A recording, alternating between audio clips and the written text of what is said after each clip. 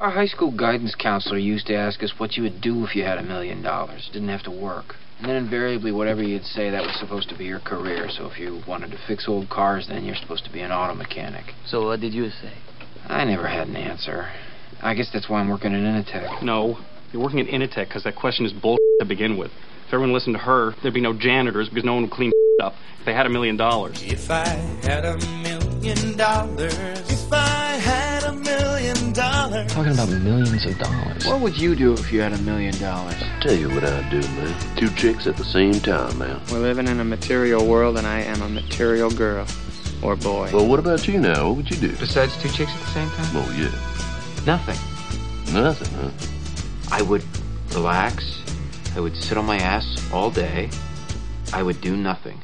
Well, you don't need $1 million to do nothing, man. Take a look at my cousin. He's broke, don't do If I had $1 million, if I had Well, welcome back to Station Jackson. I'm Tom Alma. Weber in the board S&P futures are, everything's kind of a nothing there this morning. S&P is, they're unchanged, in fact. Dow futures up 12. NASDAQ futures down 14. So we're kind of going into holiday mode sort of earlier. Speaking of holiday mode, is Brendan in holiday mode? Brendan, how are you? I'm doing well today. Getting ready to have some turkey this week.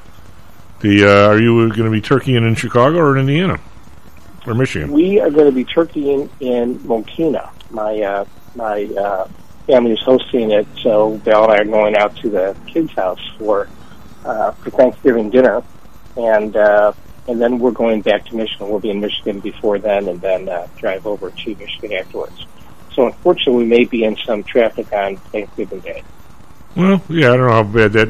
I think a lot of people in the airports. I mean, yesterday was like one of their biggest days already. I mean, it's like people seem to get out of Dodge pretty quick. I don't know. The weekend should be all right. I'm hoping for you. Yeah, and it was supposed to be really busy last week. I had to go to New York last weekend, and it wasn't bad flying. Now the plane itself was packed; every seat was filled.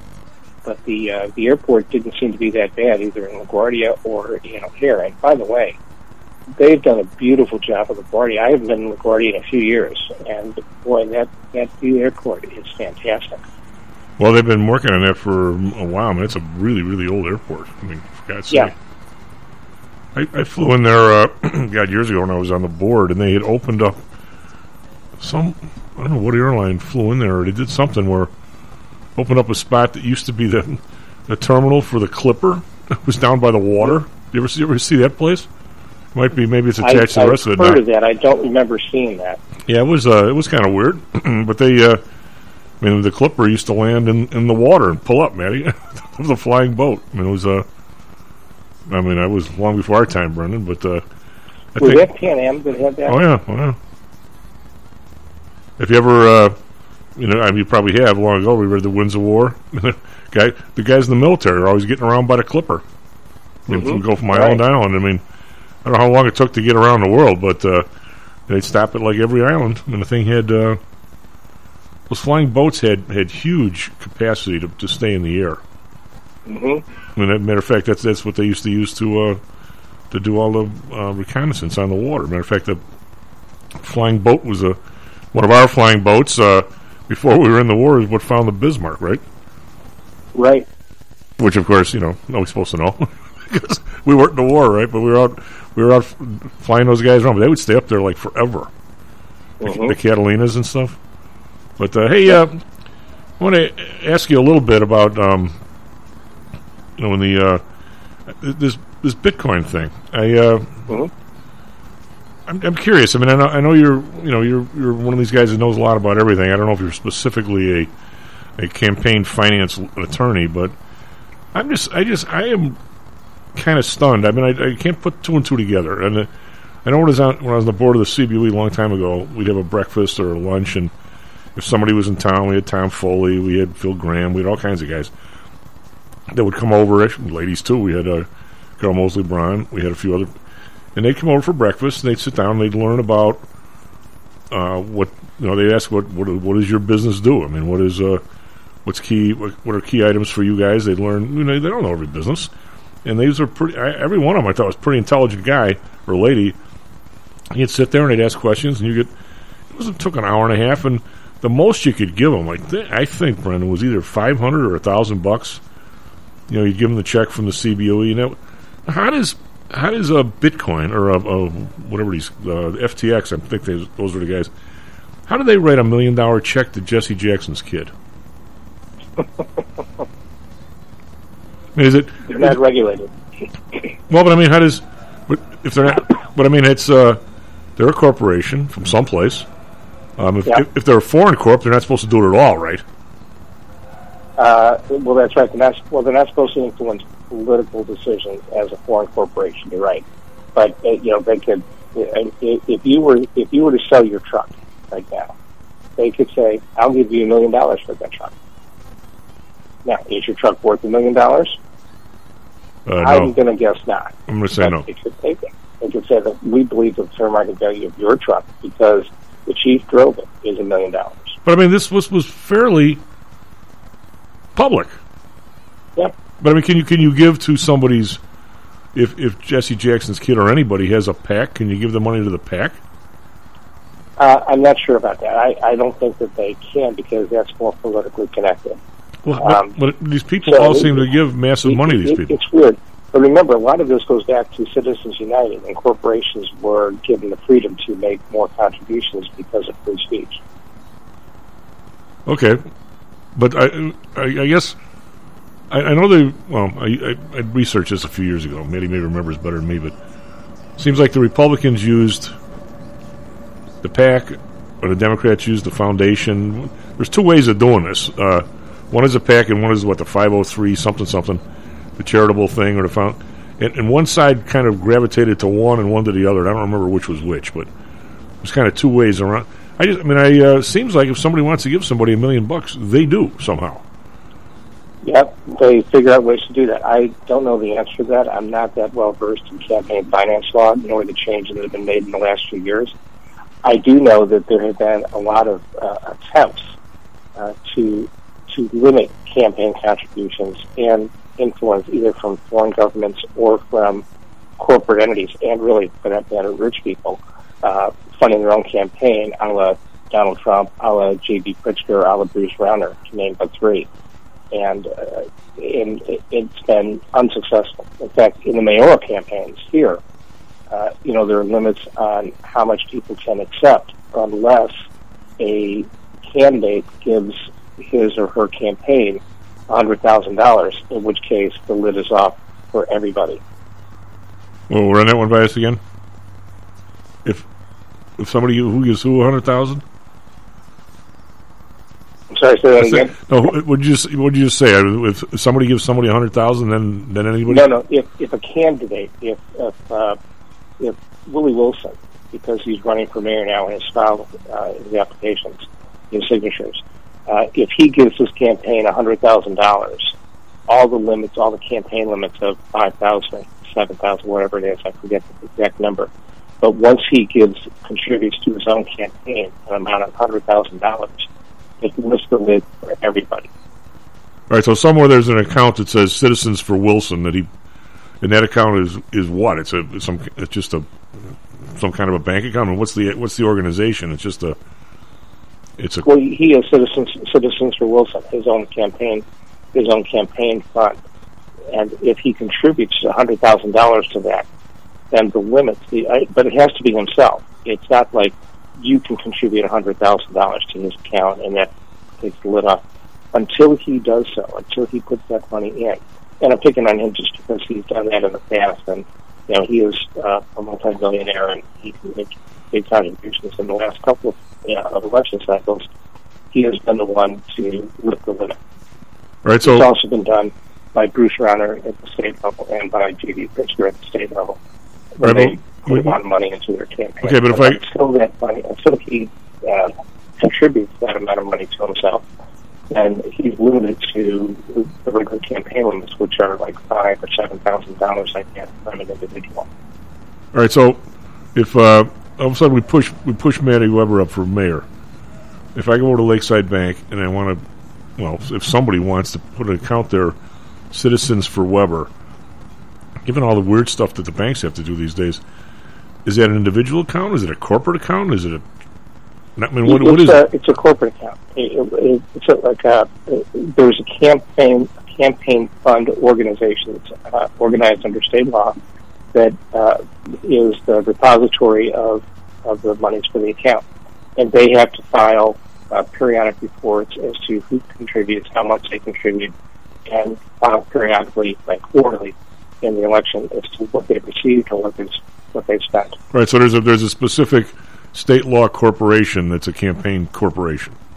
Mm-hmm. Okay. Yeah.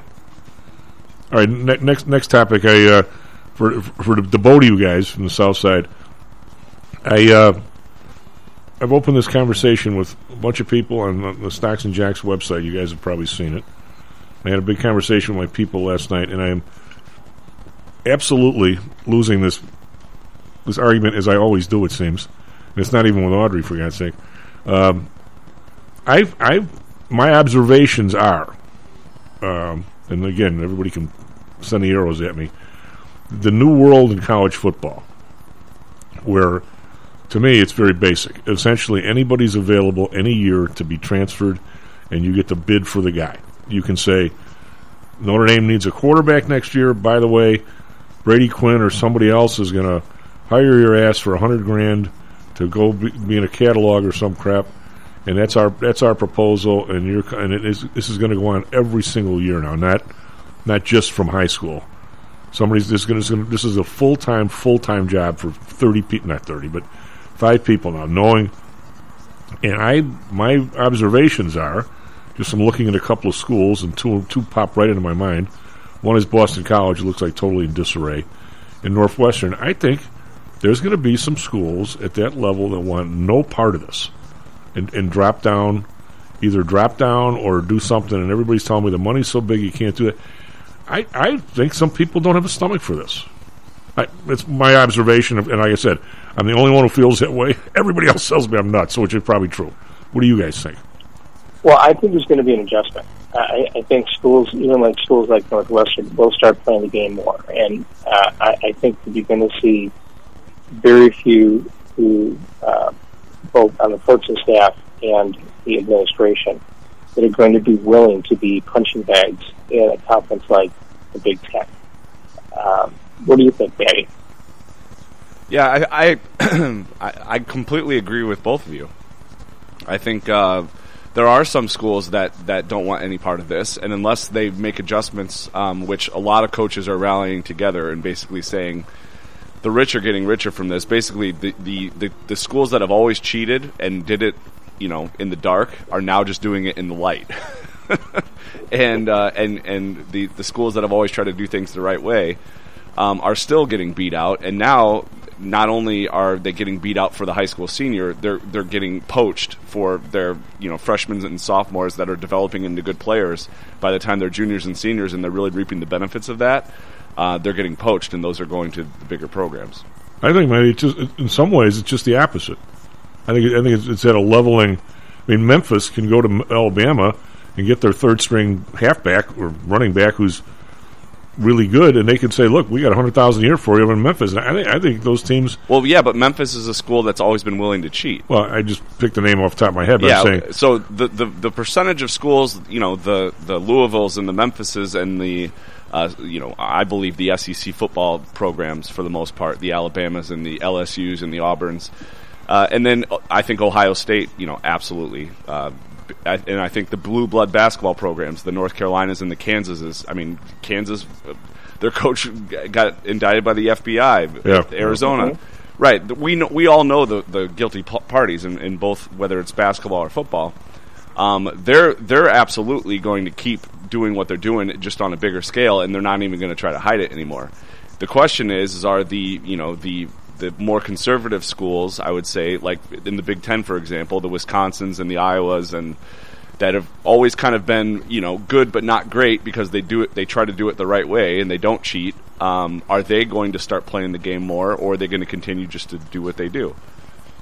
Well, I mean, I think that every one of these guys that transfers, if we're not there yet, every one of them is going to have a price tag on it. There's going to be some alumni thing you're sliding the guy into. 100%. Yeah, absolutely. Yep, absolutely. They already do. And it's going to be interesting to see that, you think back a couple of years ago when a school like Alabama had 150 players on their team. They had guys in double numbers because of how big their team was. And if you made the team, you had to be one of the top players in the country, even if you were a bench warmer who never even saw the light of day on the field.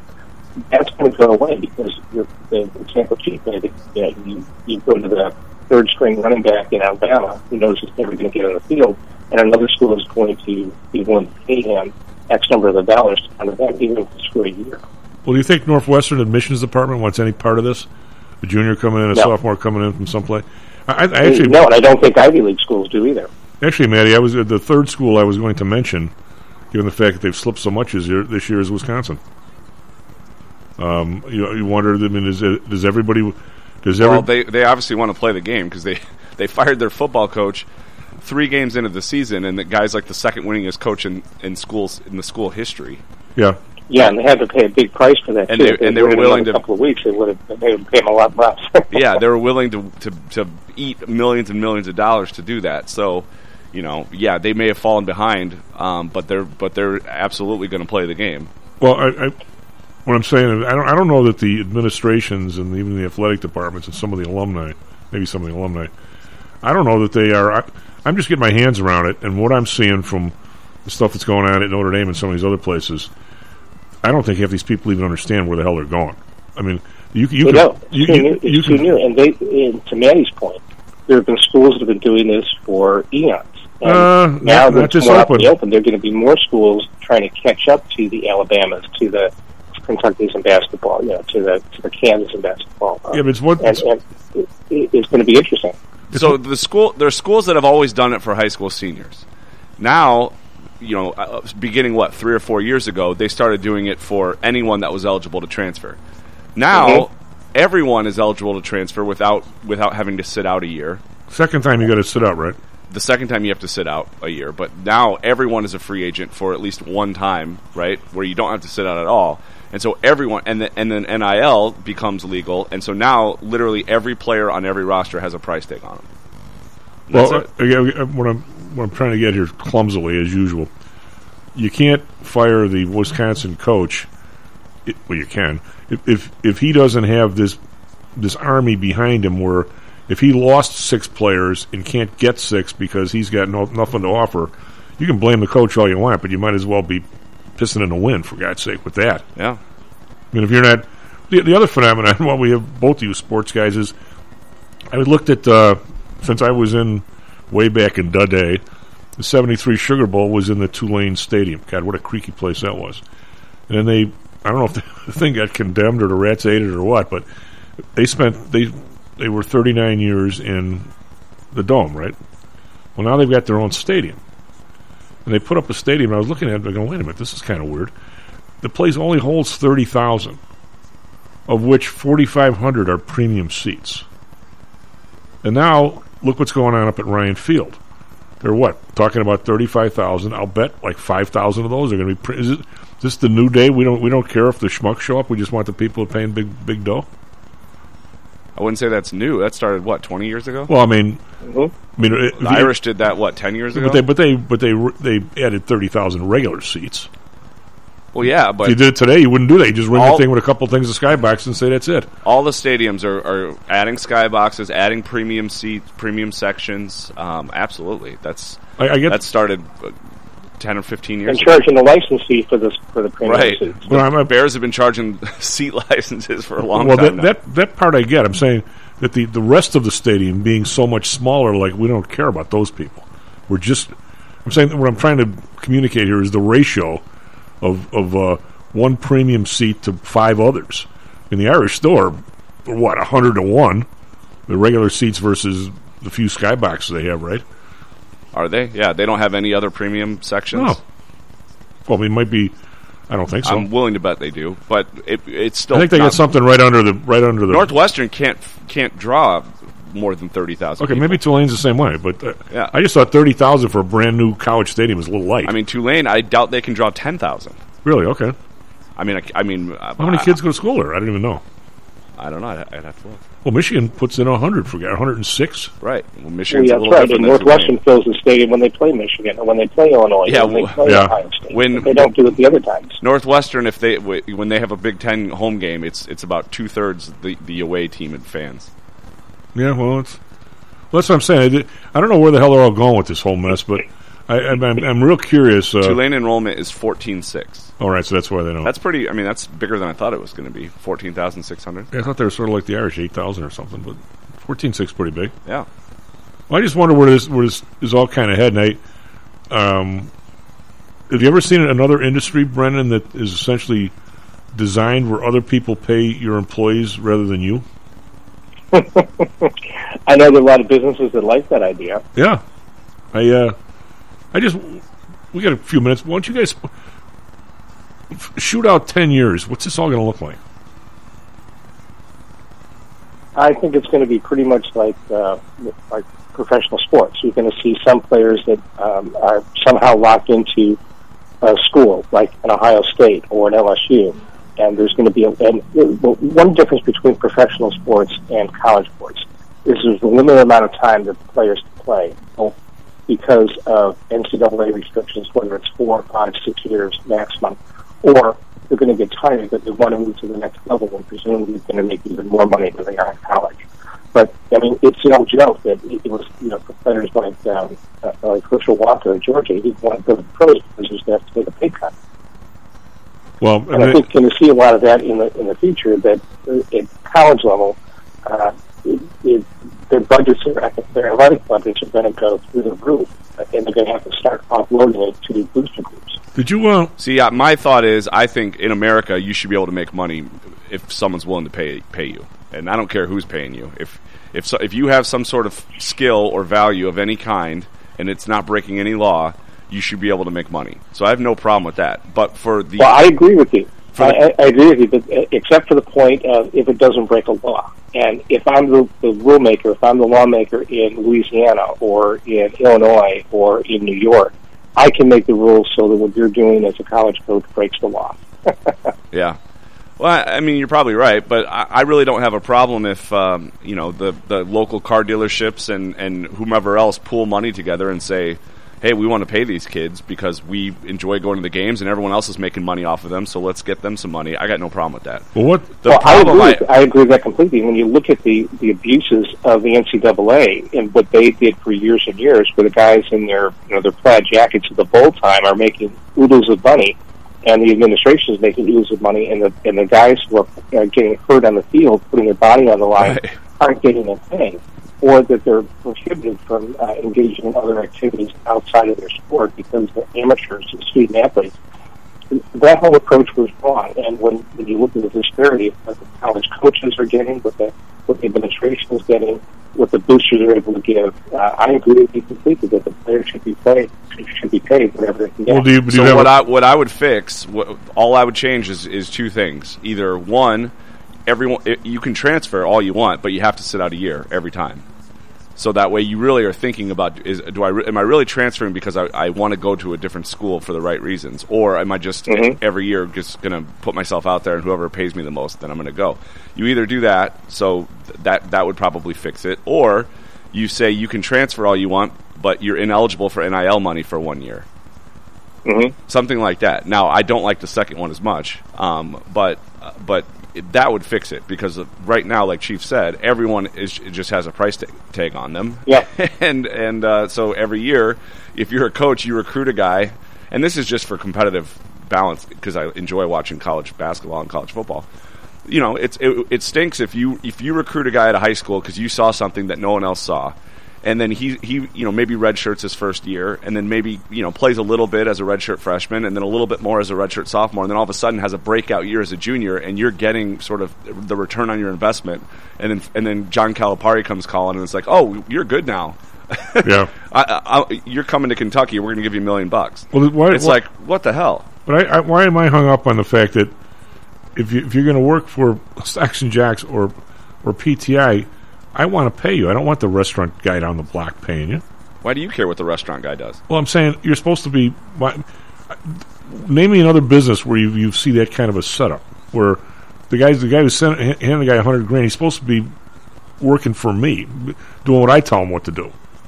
I mean, it's just a weird setup. Well, I agree with you there. I would have no problem if the schools were required to pay the kids directly, and no one else could contribute. I'd have no problem with that. So if I give money to the restaurant guy down the street, is that tax deductible? I would say that sucks if it is. I mean, what is that organization exactly? Is my question. Yeah, that's about my that gets into an interesting question, Chief, about who's paying who in your scenario. When I think about professionals, whether they're lawyers or accountants, even if they're within a big firm, they have their client base. And if the clients that are paying them, it's not because of the product that the law firm provides. It's what that lawyer and people working with him in his asylum provide. And it is the clients that are paying them and going to the big firm. And if there are conflicts, that guy can often leave to go to another firm, or he can start his own firm. Well, he can do that. That's different in the professional world. So who's paying for the services? But for that day that you're in court, I'm writing a check to Brendan and Associates. I'm not writing Matt Weber the check specifically and correctly. Correct. And he also has. That's true. I mean, the insurance is with Brendan and Associates. The staff, all the people helping out, the guy can leave, but it's clear that he's working for that firm at least on that day. Mm-hmm. Right. I mean, it's a. Oh, I said earlier, it's a work in process. I'm not trying to. It's just kind of weird. No, it is a work in process, and it's going to evolve over the next 5, 10, 20 years.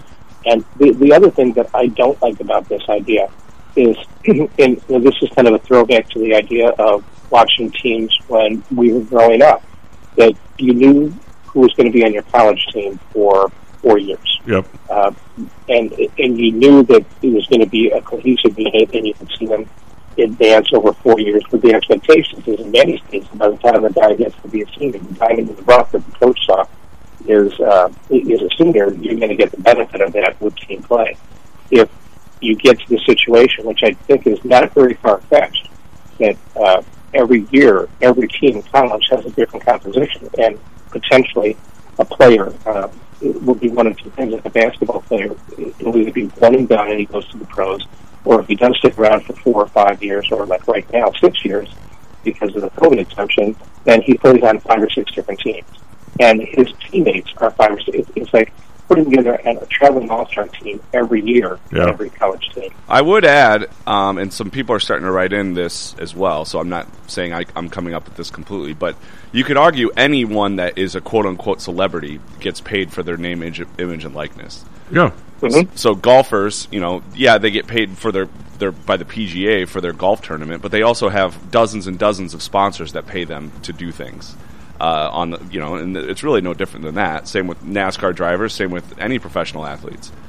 But same with celebrities. Same with anyone. I mean, you're a celebrity. You're getting paid by the movie studio that you work for, but you're also getting paid by dozens and dozens of other sponsors and things like that. Well, but your professional golfer is on his own at the tournament. He's not Arizona State. Okay, what about an NBA player who plays for the Bulls?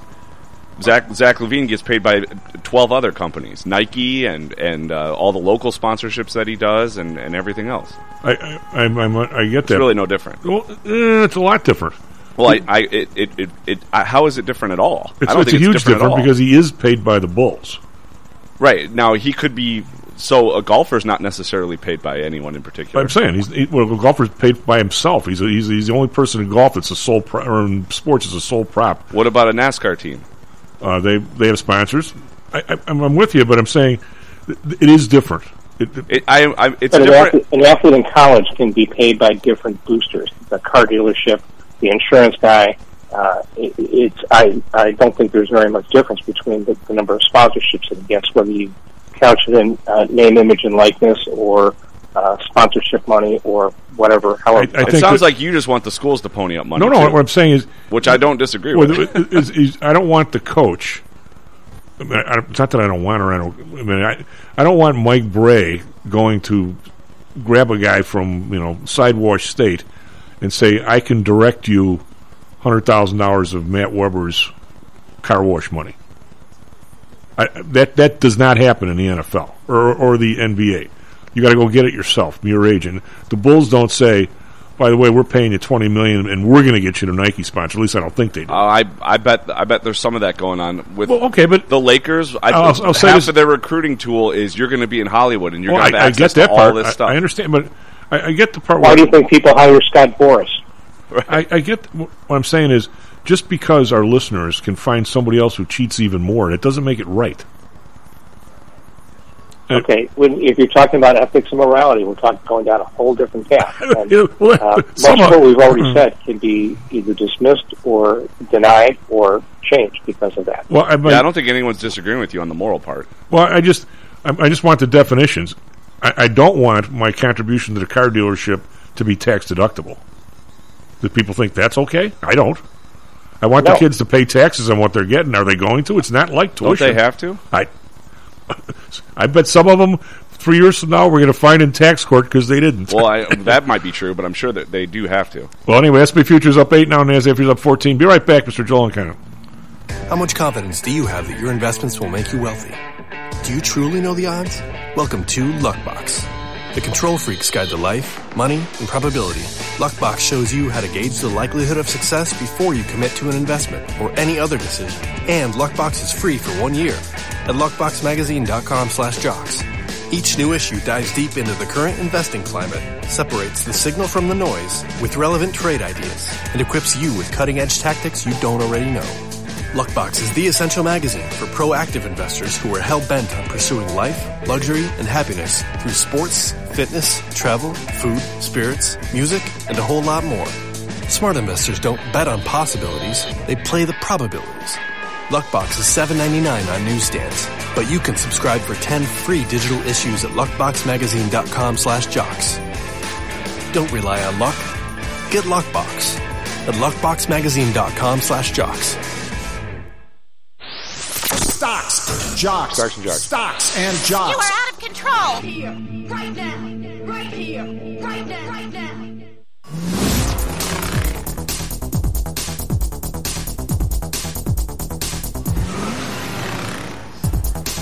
Well, welcome back to Stocks and Jocks. I'm Tom Amos, Matt Weber on the board. SP Futures up 9. NASDAQ Futures up 16. Man, I love it when you're here. We get to talk more about sports. Yeah, and then we have Michigan-Ohio State week with Joel coming up, too. So that's Joel is lucky as hell that they kicked that field goal, or there wouldn't be any Michigan-Ohio State week against Illinois. Well, they'd still have the week. It wouldn't matter as much. Wouldn't matter as much. Dow up 70. Over in Europe, we've got DAX up 10. Call that flat. FTSE up 44.6%. CAC around down 2. Call that flat. Wait, kind of sounds like a Thanksgiving week, doesn't it, Minnie? Nikkei up 170.6%. These guys they were unchanged yesterday. Shanghai up 3. Get a load of this, though. This Hang Seng down 231. It's 1.3%. So they got down to 14.5, bounced back to 18.5, and now they're rocketing down every day. They're back under 17.5. I don't think they're going to go 14.5, but and then they're down 2% on these COVID fears. They got how many? 220, 100,000 people got it in one city or something, Minnie? Some bizarre number. Yesterday, Dow was down 45, S&P down 15. The Nasdaq was down huge, down 121. That's 1.1% on a holiday week. That's a pretty big day. 10-year, 3.79. The Bund, 2.00. They're up 2. Japan unchanged at 0.24. Oil, this is the mover today. It's up $1, 81.06. It's back up over 80. $1. That's a 1.27%. Brent up $1.18. 88.63. Natural gas down 21 cents. 6.56. RBOB up 6 cents, 2.50. Gold down up $9, 17.48. Silver up 41 cents, 21.28. I assume we're going to find the Dow is down this morning. Copper up 6 cents, 3.63. We've got Bitcoin not only down $29, but 15,769. 15,000 is kind of the danger zone for this. And the U.S. dollar, just as we thought, is down a little bit as the euro is up to 1.03 and the pound is up 1.18 to the dollar. Matty, what do you got for us, Trevi Weather Sports? 38 minutes past the hour. Good morning to everyone out there. Relatively light traffic here on Thanksgiving week. A lot of folks obviously off work and school this week, but we do have one crash in the area that's causing some delays, and that's if you're heading on the outbound Dan Ryan. Just before the I-57 Bishop Ford merge there, we have a crash that's causing significant traffic delays on the outbound side on the Ryan. No issues on the inbound side. Traffic starting to build a little bit on the Stevenson and Eisenhower, but looking good. Same for the Kennedy and Edens. DuSable Lakeshore Drive is quiet in both directions. Weather today, a beautiful fall day today. Sunshine with a high of 50. Tomorrow it'll hit 55, but today sunny, high of 50. Right now it's clear and 30 degrees downtown. For our Phoenix listeners, partly cloudy skies with a high of 73. Right now it's clear and 48. In sports, the Bulls with a big win last night at the United Center, snapping the Celtics' 9-game winning streak and beating Boston 121-107. Suns were off last night. In hockey, Blackhawks were off. They're at the Dallas Stars tomorrow night. Coyotes played. They lost to the Predators 4-3. The World Cup got underway yesterday, and USA scored a goal in the first half, but gave up a penalty in the second and ended up tying Wales 1-1 in their first game. They'll play England, I believe, on Friday in their next pool matchup. NFL news, the Bears announced that Justin Fields is day-to-day with a left shoulder injury that we all witnessed in Atlanta last week. We'll find out, I guess, as the weekend approaches, whether or not he's going to play on Sunday. Monday Night Football last night, it was the 49ers blowing out the Arizona Cardinals down in Mexico, 38-10. Chief. The immortal words of Vin Scully, he is like the rest of us day to day. That's right. Joel, how are you, buddy? I'm doing good, Chief. I will say that Michigan-Illinois game, I don't know if I can make it the coldest game I've ever been to, because there was a Michigan-Ohio State game in 1997 where there was snow, but the -8 wind chill puts it up there in the top 2 or 3, and just hats off to my daughter Dana. Unbelievable. She went to the game with me, stuck it out the whole game, and all the action, all that field goal, the last 3 field goals, all on our end. So Illinois put up a good fight, but on to the Buckeyes, and man, I hate to be the excuse kind of guy, but holy mackerel, we are so banged up. We are so banged up at running back. Blake Corum, potential Heisman Trophy winner. Then our second string running back is out too. Our second string tight end who took over for a guy who was going to be a potential All-American. It's just, we're banged up, but you know what? You got to play the game, Chief. You got to play the game. Are these guys, they all get banged up in games and they're out for, they're not going to play this week, or they're toast? Yeah, Harbaugh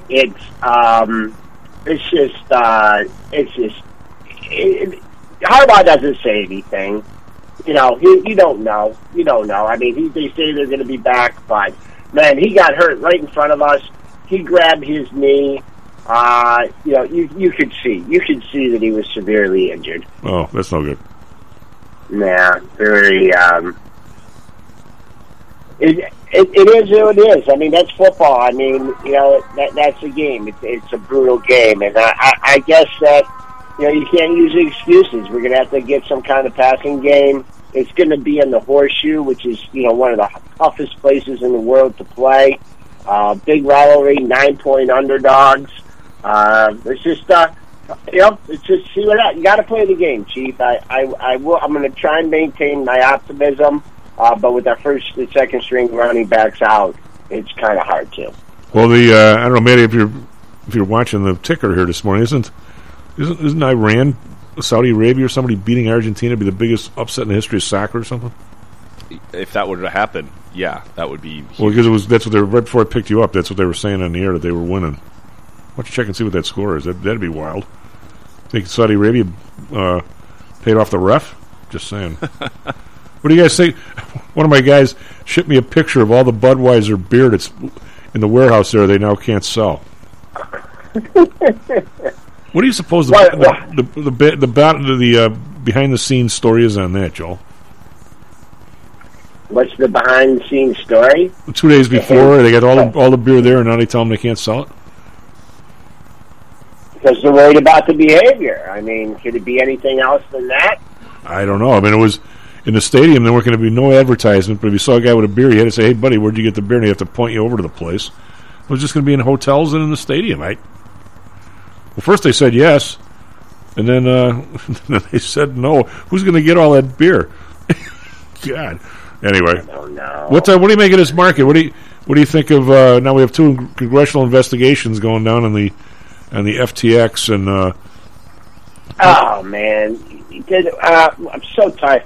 I mean, did you hear that Bob Iger's leaving Disney? I don't know if you heard that yet. Oh yeah. Sunday night the stock was he's going to Disney. That's breaking news. Chief, this crypto thing. I just try and look at it, from a technical basis, from the charts, because there are no fundamentals. Yeah. At least that I can see. And you had a clear break at 18,000, right? That was the recent low of the move. And until the bulls can get it back above there, I think it's gonna sit at one level, and then it's gonna drop a couple $1,000, and then he's gonna sit at the next level, and then it's gonna drop a couple $1,000. And I just think I'm not saying it's going to 0. I'm not saying it's going to 10,000. Technically, I mean, all these people need to get repaid. I mean, and think about it, Chief. Like, what was the problem in the market in 22? It was overvalued companies, right? Yep. Poor fundamentals. What is Bitcoin? What are the fundamentals of Bitcoin? An alternative central banks? Well, I'm okay to that, but isn't it supposed to keep? You're supposed to be safe. Your money's safe with Bitcoin. It's safe from the establishment. So that's one of the primary reasons when I got my money in a brokerage. I want my money. I can get my money. Yeah. And now it's just, and how do they call it stable coin? I mean, it should be unstable coin. So, down in my heart, I feel bad for a lot of people. Because a lot of people, drank the Kool-Aid. A lot of people lost a lot of money. And I don't know if they're ever going to get it back. I'm going to say they're not going to get a dime. They're not going to get a dime. Yeah, they're not, and that's sad. I mean, investing is difficult enough, and then when you have these kind of things happen, the only way I think you could. The more that comes out on it, just the worse and worse it looks. So, people say institutions, the whales are coming in, to do this. Well, you know what? I think the whales are short. I think they're just short because they know retail continues to buy. They use futures as leverage to get short, and it's just a sad state of affairs. I wish it wasn't that way. Like I said, I feel sorry for all the people that lost money. It wasn't going to lose money in the stock market. But it's another reason just to have it just pulled out. Well, I mean, it's always people. It's always people. Orange County, California, Harris County, Texas, Bernie Madoff. It's always everybody's making 4% and somebody's making 12. They've got an angle. They've got something, and they've got a pigeon. And it turns out the pigeon is you every single time, doesn't it? It's just the way this one, though. And I mean, Madoff went on for a long time. And there's been other things, but the way this FTX, I mean, I've made some bad moves in my investing and trading and everything like that, but to lose $14 billion overnight, I mean, that's pretty freaking, that's hard to do. Long-term capital management, you can go back and these different things, and, you can look at, the real estate credit. I mean, you can look at all these different things, and with those things, you're like, okay, well, this could be a tipping point, right? This could, this could be a complete washout, and this could be the absolute bargain. I don't know. Those other things had fundamentals, and Joel, I struggle with the fundamentals. I'm going to say that I did not predict the enormity of it, but many a time, driving to pick up Mr. Weber in the morning, I'm sitting there going, okay, wait a minute. If somebody buys 1,000 shares from IBM at PTI, and we have 2 clearing firms, say RBC or IB, RBC, we can lend that person 50% of the money, they. And if they have to, they can take the IBM and go to the bank, and they can get, this is all spelled out by the Federal Reserve and everybody else, the bank can loan them 50% of the IBM stock, and this is where you get the dough. All of a sudden I see this FTX loaning people money for this stuff. And oh, by the way, if some other firm goes out of business, the guy seems to have money to pay for it. And he paid $190 million to baseball, or I don't know if he gave him a check, but for 5 years. I'm thinking, where is all this money coming? It can't be coming from somewhere. The number is just too big. I didn't know he was doing this. But all he had to do was take a look at the place and say, wait a minute, something's wrong here.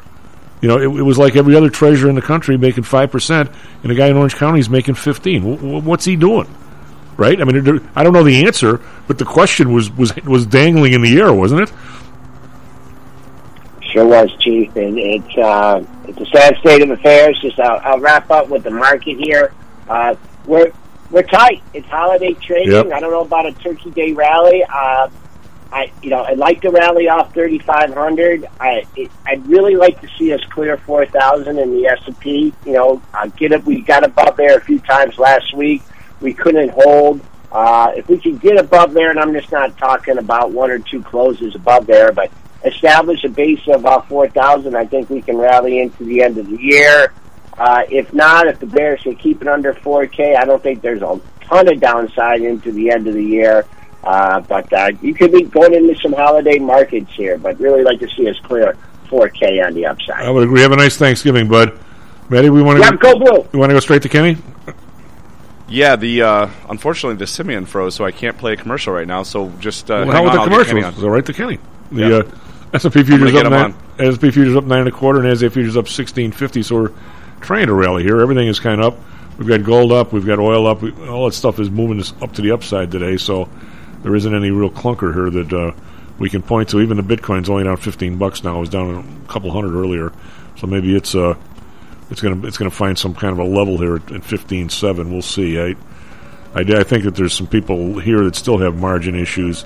Whenever you talk about margin and you don't know what the margin number is, like I said, in the securities business, it's real simple.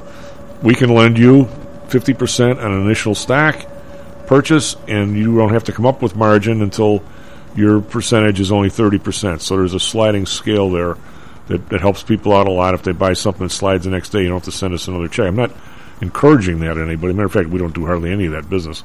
But a lot of people, that is their business. They make money on the interest, but we don't really do that. Kenny, how are you, bud? I'm good, sir. How are you? All right, I heard. Happy Thanksgiving. You too. And somebody told me they saw you on Fox the other day, and you were spectacular. Yeah, I was there. I was in New York last week. I spent the first 3 hours with Maria on her show, which was great. They had at the end they had Chef David Burke come in with a whole display of Thanksgiving dishes and food and desserts, and it was great. I had a really fun time. Now, did you tell him where he was going wrong?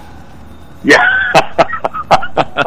I put his apple pie milkshake in my morning blog this morning because I thought that was perfect. Oh God! I got the recipe for it. Put it right in my blog this morning so you can catch it there. That's remember, there's only like one Irish dish that I remember. My aunt in wherever county we came from, I think it was County Clare. I think the deal was you had roast goose and potato dressing on New Year's Day. I can't find the recipe for potato dressing well, there's a couple on there, but I don't think anybody makes that anymore. Why would you? I guess I don't know, but I don't even know what potato dressing is. Well, it's been a long time since I had it. But you essentially put potatoes in with the breadcrumbs or the bread stuff, so it's like half and half. It's probably fine. I mean, I thought it was pretty good when I had it. I remember carving the goose. There's not a whole lot of meat on the goose. Right. But anyway, those get a little gamey. But so what do you make? Goose is something we've never had. We've never had goose on New Year's. It's interesting because a lot of people do that. Yeah. I just never done it. I don't know how to. I don't really know how to cook. There's a French place here in Chicago that I never had it, but they used to bring out the duck, and it smelled awful good. But I think you really got to know what you're doing to cook that stuff. Yeah. Otherwise, it could be a little gamey and greasy. I think. But anyway, what do you make of this? I'm reading the headline here. Bitcoin hits 2-year low as 1.4 trillion wiped off the crypto market. Kenny, are we slowly pulling legs out of the stool, legs out of the chair here, and we're going to go down, or what are we doing here? Well, I think we are, but I will also say this. The issue with FTX is just the fact that Sam Bankman fraud is a fraud, right? He was a fraud. Everyone that worked with him was a fraud. They all knew it was a fraud, and so that's one thing. But that's separate from the decentralized finance industry and the future of blockchain and cryptocurrencies, right? One is not necessarily related to the other, although it felt like it at first. We saw the collapse in cryptos and all that stuff as a result of FTX. But I think when the story comes out, what the story is really going to be about is what a fraud he was and what he did with the money. I think the biggest story, quite honestly, is all those asset managers, did obviously zero due diligence, or did they even have any idea what was going on at that place after they gave them all kinds of money? I think that's even the bigger part of the story. But yes, to your point, then I think there's going to be some pullback in the DeFi world, in cryptocurrency and blockchain. I think some of that's just natural, but I don't think this signals the end of that industry at all. It might certainly encourage much more regulation. And much more oversight, because that was another thing. All right, quick question. Where were the auditors during all that? How could they transfer all that money and give all that money away? And there were no red flags. Nobody saw anything. Which I think is, that's the much bigger story. All right, quick question. When you have an industry that essentially, whatever it's designed to do, but I'm going to say a big part of it is people are pissed off and don't trust countries in fiat currency. Yeah. Correct? So we want something outside of that group that is essentially unregulated by any of these countries because we think they're all crooks and they're screwing with their own currency. Well, if you add regulation to the mix, what's the point of it? Well, I think at this point, the regulation you're adding is to the exchange. Like FTX was the exchange, right? It wasn't necessarily regulating Bitcoin per se. It's regulating that company, that exchange, and how they manage it. I think that's a different conversation about regulation. Now, that doesn't mean they shouldn't regulate Bitcoin. Someone, I guess, needs to kind of pay attention to what's going on. But that's the whole point, though. The whole point is that someone doesn't have to. That doesn't have to. Yeah, no, I know. But which is why I think you're going to see, like the Fed, I think is quite honestly, it's going to come out with their own digital currency. It's going to be a U.S. Digital currency, and the Fed's going to be able to keep track of every single dime or currency that you have, where it's held, how you spend it, who you give it to. It's about control, and I think that's ultimately what's going to happen with the digital currency. Is that a good thing? I don't want them with that power. No, I don't want that. That's living in communist China, because that's what they do, right? They watch everything you do. They know exactly where you go. The fact that they can control their people with all these COVID mandates, and the minute 2 people die, they shut the whole country down again, and everybody goes in their apartments and nobody leaves. It's amazing to me. It's amazing to me that they have that much control, but that's what it would be like. And so, no, I'm not advocating for that at all, but I do think that that's where it's going to end up going at some point. Maybe not in my lifetime. I mean, maybe towards the end of my lifetime, but no, am I advocating for that? Absolutely not. I don't, several things. One is definitely a question I wanted to ask you is, obviously the people I listen to on CNBC most of the day, and they're all either touts for the market or they're younger. Do they honestly think that a full-bore recession is like, especially one of the people that are commentators? Well, this week is it over? No, it's not going to be over. I mean, no. See, that's the benefit that people like you and I bring to the table, because you're right. There's 2 generations of people that have absolutely zero clue what's coming down the line in terms of rate hikes, in terms of economic difficulties, because all they've known. Think about this. They started slashing rates in the Great Financial Crisis in 2007, 8, and 9, right? Yeah. That's already 13 years ago. Yep. And that they kept rates at zero. They kept stimulating the economy. They kept buying bonds. They've got an inflated balance sheet. And so when we start to get out of this, you and I at least have some sense of what it was like in 79 and 80 and 81 when inflation spun out of control and unemployment was running at 10% and inflation was at 13.9% and interest rates were at 22%. You and I remember that. And there's a whole bunch of us that do remember that, which is why it's interesting to hear these, 30-years-olds go, "Oh no, this time it's different. You guys don't know what you're talking about." Yeah, okay, great. Let's run with that. Kenny, I'm gonna say if you and I, let's say if everybody invited us to Camp David, that's not gonna happen. If you and I got stuck in a room at some university someplace and they gave us some research people, because I don't know how to do research anymore, I'm going to say that we could come out with a serious paper that the inflation this time is tremendously worse than it was in the late 70s and 80s. Not the inflation rate that they're talking about. I think the inflation rate might. I think this has been a 20-year phenomenon to where if you look at people's ability in 1982 to spend a hospital night and pay for it themselves, to buy a car and pay for it themselves, to go to college and not have to get a loan, the difference in price level for the average American, it's not even on the same planet as it is now. Agreed. We don't really have I don't believe right now we have an inflation problem. We have a 20-year price level problem that 80% of your population can't deal with. Right. They can't do that. They don't understand it. But that's going to be the hard lesson. Over in my mind. In 2023, I don't think it's going to be much easier. Now, it doesn't necessarily mean that I'm calling for complete collapse in the system. I just don't think. I think it's going to continue to be difficult as rates go higher. Look, Jimmy Bullard.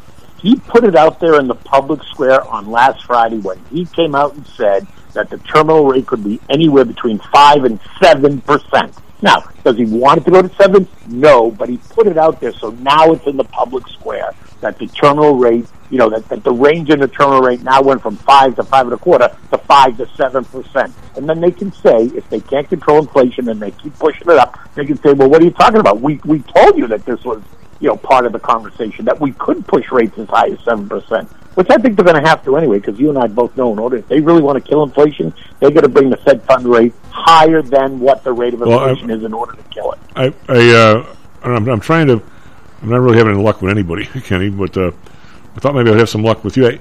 I think there's two separate problems. There's one, the quote inflation rate. When you're storing things up a little bit, that the Fed can deal with by going to 6 or 7%, if they have to. What I'm talking about is I don't know how I stumbled across this the other day, but it was horrifying. 10 years ago, I was looking at what the average cost in a hospital for various diseases by the time they fixed you and threw you out. Yeah. So some of it was 2 nights stay, some was 3 nights stay, whatever it was, and they were running between $10,000 and $15,000. Yeah. Well, now 1 night stay is 11. So I don't see they can take these rates wherever they want, and the cost of a night stay in a hospital is not going to go from 11 back to 5 or 3 or 2, or it ought to be. Right. Correct. And everybody's idea is, well, it's all insured. I mean, Carl, or if you listen to him on Friday, is always talking about the 20% of the economy is hospital is healthcare, and it's these drugs, and it's these hospitals. They're all charging way the hell too much. They're like a tick on a dog with every senator and representative. We can't afford it. That the government, the Medicare and Medicaid piece of the Social Security, I guess, is okay, pretty much. The Medicare and Medicaid piece, and even though they get the world's best deal, they're burying, and the rest of society cannot deal with this. And I don't see how a car is not going to go back from 50,000 to 20, even if they take. Or a university is not going to go from 75 back to 40 where it ought to be. So I don't know how you deal with that at all. Do you have a 30-second suggestion? How do you even go about fixing that? No, I don't know how that's going to happen. Right? I don't know how that's going to happen. It's going to be very interesting to see, because those are the prices that are entrenched. Right? Yeah. Those aren't going to go down, and the wages aren't going to go down either. Once you start giving wage increases, what are you going to do? Say to somebody 6 months from now, I'm cutting your wage because it's all calmed down. That ain't happening.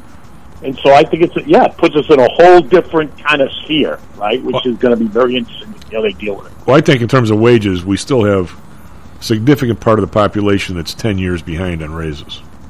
Yeah. I got a quick question for you.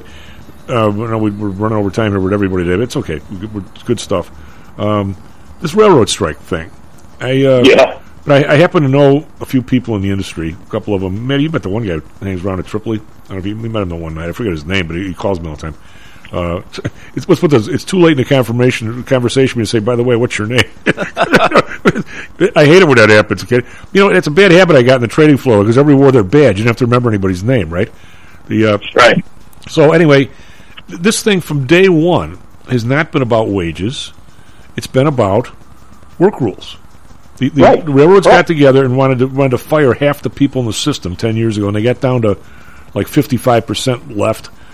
They have people on call 24/7. If you're at a party on Saturday and they need you, if you don't show up twice, they fire you.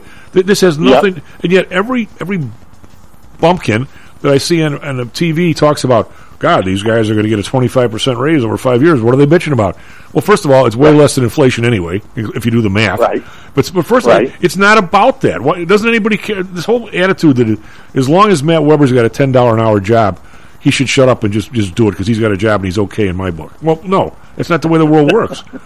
Right? No. Am I right? This is all about work rules. Why can't anybody talk about it? Well, they're going to have to talk about it, because I do think I do think that this is going to turn into an issue. I think I think they're going to go on strike. I think they are really going to go on strike. I think they're going to go on strike. I think the railroads conspired to lower the amount of people that they work because they all got the same rules at the same time. I think half of them should go to jail.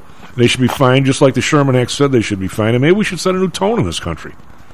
Right. Well, let's see how this unfolds, right? I mean, it's going to be a very interesting conversation over the next couple of days. And I also think you should pay Matt Weber more than $10 an hour. Yeah, without a doubt.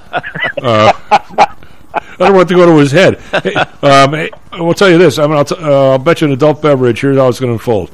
Congress is going to issue a dictum that says which they can do in railroads.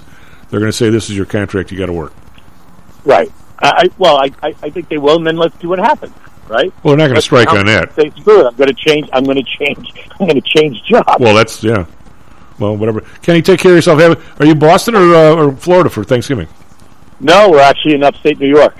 We're going up to the mountains for Thanksgiving this Thanksgiving. I'm very excited about it. Well, I bet you get a job over in Buffalo shoveling some snow. I'm not going that far up. Take care of yourself, bud. SP Futures up 15. SP Futures down up 40. Be right back. Professor Helsnar. Is your business being challenged by the complexities surrounding healthcare reform or other matters related to human resources management? If so, then Cognos HR can help. A longtime friend and contributor to the Stocks and Jocks radio program, Cognos HR provides its clients with a perfect blend of strategic consulting and day-to-day HR management to drive overall improvement in business performance. Companies that join the Cognos HR family are better able to manage healthcare costs, enhance benefit offerings, and improve employee satisfaction by leveraging our access to Fortune 500 benefits. Our innovative onboarding and payroll technology, along with our constant attention to detail, enables us to provide the highest level of quality service to our clients. Now, your time and energy can be focused on generating business and increasing your bottom line. We'll take care of the rest. For more information, call us at 630-401-8810 or search us on the web at cognoshr.com. Cognos HR, innovation in human resources. Licensed in Illinois and Arizona. Hello, this is Tom Howell, the Chief. Confused about investing these days? I suspect you are not alone. Investing was never easy, although at times it may have seemed so. I think one reason behind the current concern, although maybe not explained as such, is how the fluctuation in the American dollar and the associated politics is affecting your investments and your wealth. It may not be enough to make some money in your investments. You may need now to make enough to exceed the amount that your leadership is depreciating the value of the dollars you've worked your whole life to accumulate. That same leadership has seen fit to maneuver risk-free interest rates to near zero. Providing positive risk-averse returns in a zero-interest and declining real wealth environment is by far the toughest assignment I've ever had in my years as a money manager. I'm sure that a lot of you have heard that one way to possibly deal with this problem is to invest in so-called hard currencies like silver and gold. The idea being that they will retain their relative value in the face of devaluation of paper currencies like the dollar. To be honest, I have never been a gold bug. I've always had faith that having enough dollars and a good investment strategy was good enough. Now I'm not so sure. But I do know that if I did invest in gold or silver, I'd want to do it in the same manner as we do at PTI for investments in the market, with defined risk. If you feel the need to invest in gold or silver, we can do it using the same strategies that we use for our protected index program. No matter what you invest in, we feel that you need to know and control your risk. Find us at PTIsecurities.com. That's PTIsecurities.com. Hear ye, hear ye! The Homer Broadcasting System is on the air! Stocks, jocks, Stocks and jocks. Stocks and jocks. You are out of control. Here, right now, right here, right now, right now.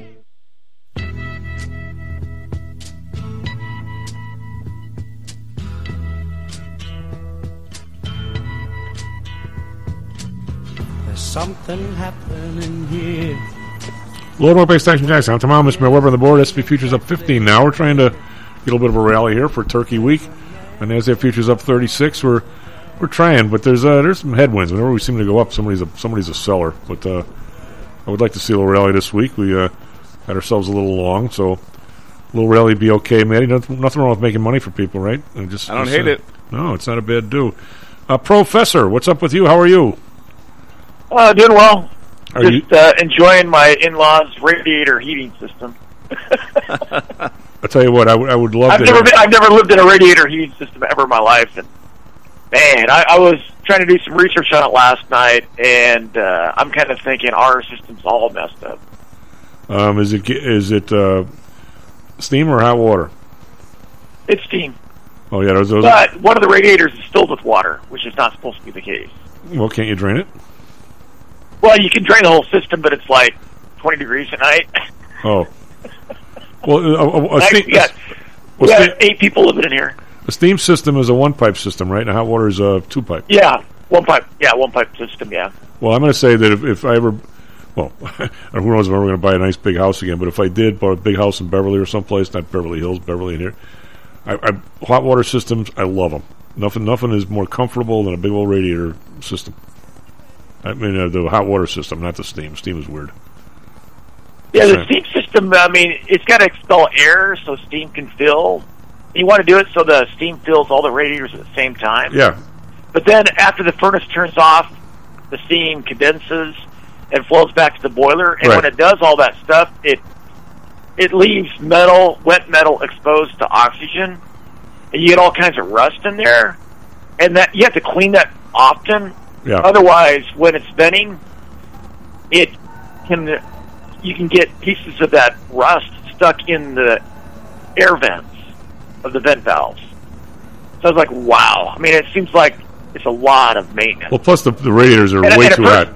Way too hot. And a person good at it can make some serious dough in New York City. I had a system in Beverly at a house. It had a vacuum steam system. There couldn't have been, probably old houses in Hyde Park or someplace. There couldn't have been 100. Oh, yeah. But that was a two-pipe steam system. The thing would pulse. You could hear it. It was like it was alive. Would make a vacuum steam system? Vacuum steam. Wow. Yeah, it was the thing would actually pulse. Some steam would go up, and then it would, and the bottom by the furnace or by the boiler, there was this big metal ball. It looked like a huge, like a ball bearing, only like 10 times bigger, and it sat in this, like a big, like a bowl for it. And when the steam got too much down there, it would pop the ball up, and you'd hear it, and some steam would come out, and that's how it would flow back down. It was the weirdest thing. It was very efficient, but but a hot water system is terrific. I mean, if it's done properly, because the radiators are never that hot, so if you touch up against them, you don't burn yourself like a steam thing you would. But I love them. And if it flows, well, it's just a heat exchanger that we use in the Navy in our nuclear power plant. Well, if your house hot water flows in, cold water flows out. Well, if it's stacked properly, if it's done just right, the hot water, you don't even need a pump. The hot water will essentially just flow up because of convection. Yeah, it's natural circulation. They had natural circulation reactors in the Navy, and they tested them at extreme angles, up and down angles that submarines would do. Because a lot of submarines, they use these natural flow systems, but they were trying to test them and see if they would work in more extreme angles, and they did that in Idaho at the National Engineering Lab. Really? My Navy buddies, my Navy buddy Hank was at the S5G plant in INEL, and that's what they did. They did these extreme angles with these natural flow systems that didn't need pumps at all. Well, if you put an addition, like my second house in Beverly had a big addition, so it wouldn't naturally flow there. It needed a pump to send it that way. Yeah. But it was fine. I mean, I talk about even heat. I mean, it's really nice. The only thing you have to do is you have to get a humidifier that's external to the system. But anyway, to remove the humidity out of the house. No, they add humidity to it. Oh, add humidity to it. Okay. Otherwise, it'd be pretty dry. But anywho, wow. What do you? I keep asking everybody on this whole all these decisions that are getting made up as we're going to try and regulate the bit. The thing of it is, is that it's all based. It's exact same thing. Anybody wants to read the story of the Bitcoin. Go to Wikipedia, dial up tulip, and read about the tulips. It's the exact same thing. First you have something that everyone wants. They're paying for it. The price is going up. Then it's listed on an exchange. Duh. And all of a sudden, people start loaning you money to buy the tulips, and then it all comes flying down. It's always sometime after these things become marginable, because there's all this margin all over the place. When it comes down, nobody can pay it off, and bang, the thing's down. And where am I? I think the difference between Bitcoin and the other cryptos, I think, is that Bitcoin is truly decentralized. Yeah. And I think that people want it because if you remember the trucker protest in Canada, Trudeau was blocking people out of their crypto that was at places like Coinbase. Yeah. And when he did that, I only have like 0.02 Bitcoin. I don't have any. I basically have almost 0 Bitcoin. But I had a little bit of Bitcoin. I just was playing around with it, see what happened with it. And I was buying $100 worth of it every month. But, with kids and triplets and job change, I stopped doing it. So when Turo did that, I moved my Bitcoin into a wallet. Okay. On my phone. Because when you have it in cold storage on your phone or a USB drive, there is nothing the federal government can do. And the Federal Reserve is going to roll out this digital dollar. But that digital dollar can be turned on and off by government. Government's going to be able to regulate I don't want that. your actions, your choices, right? With Bitcoin, it's completely decentralized. I do not think that's the case with Ethereum or whatever it is that FTX was they had some founded on, right? They had some young, sounds so bad coming from an older dude, but some young 25-year-old genius that knows it all the other day, and he knows a hell of a lot more than this than I do, but he said that the only one standing is probably going to be Bitcoin. He said, all these tokens are worthless. They're just issued by somebody. Well, they are. The tokens are just they're banknotes. They're digital banknotes, basically, right? From a Midwestern bank that goes where the county goes into a depression, and those banknotes are just worthless now, right? So that's what those tokens are. They're just banknotes that people use to speculate on. They're derivatives. Yeah. They're digital derivatives, right? Well, it's if you watch, I'm not recommending anybody do this, but if you go and watch, like, I don't know how many you have to catch one. If you watch like 10 Bonanza episodes, right? You'll find that the money they had was actually issued by the Virginia City Bank, right? Yeah. And then whenever somebody was going to San Francisco, they'd make sure they got gold pieces because the Virginia City banknotes weren't worth a squat in San Francisco. They're just only good in Virginia City. When you traveled, you had to convert it to gold. Yeah. If you watch the movie Homestead with Hilary Swank and Tommy Lee Jones, one of my favorite Western movies. It was really good. Him and Hillary have to take these women who go nuts on the prairie of Kansas, and they take them to their family in Iowa. And she promises him money to help her do this. And the money were these banknotes drawn on issued by a bank in their hometown of Kansas. But he's getting ready to play poker. And he's got his new suit. He bought him with these banknotes. He's going to get into the big game. He drops down his banknotes. And the guy running the game, or the finance guy running the game, he looks at the banknotes and he goes, "These banknotes aren't any good because the bank failed." He had to get out of that game. Well, that sucked. So, I mean, it's a really good flick. I mean, it's really gritty, and you feel like you're there, right? You feel like you're there, and it's just really excellent. One of my favorite movies of all time, Westerns. Well, I mean, you can choose if it's raining out to walk outside and be surprised you get wet. you can choose to do that if you want, but when none of this kind of stuff happens, it follows the exact same roadmap it has for hundreds of years, right? Well, what I found interesting about this kid who's running it, did you hear about his mom? She's a law professor at Stanford. So's the old man, she writes this article.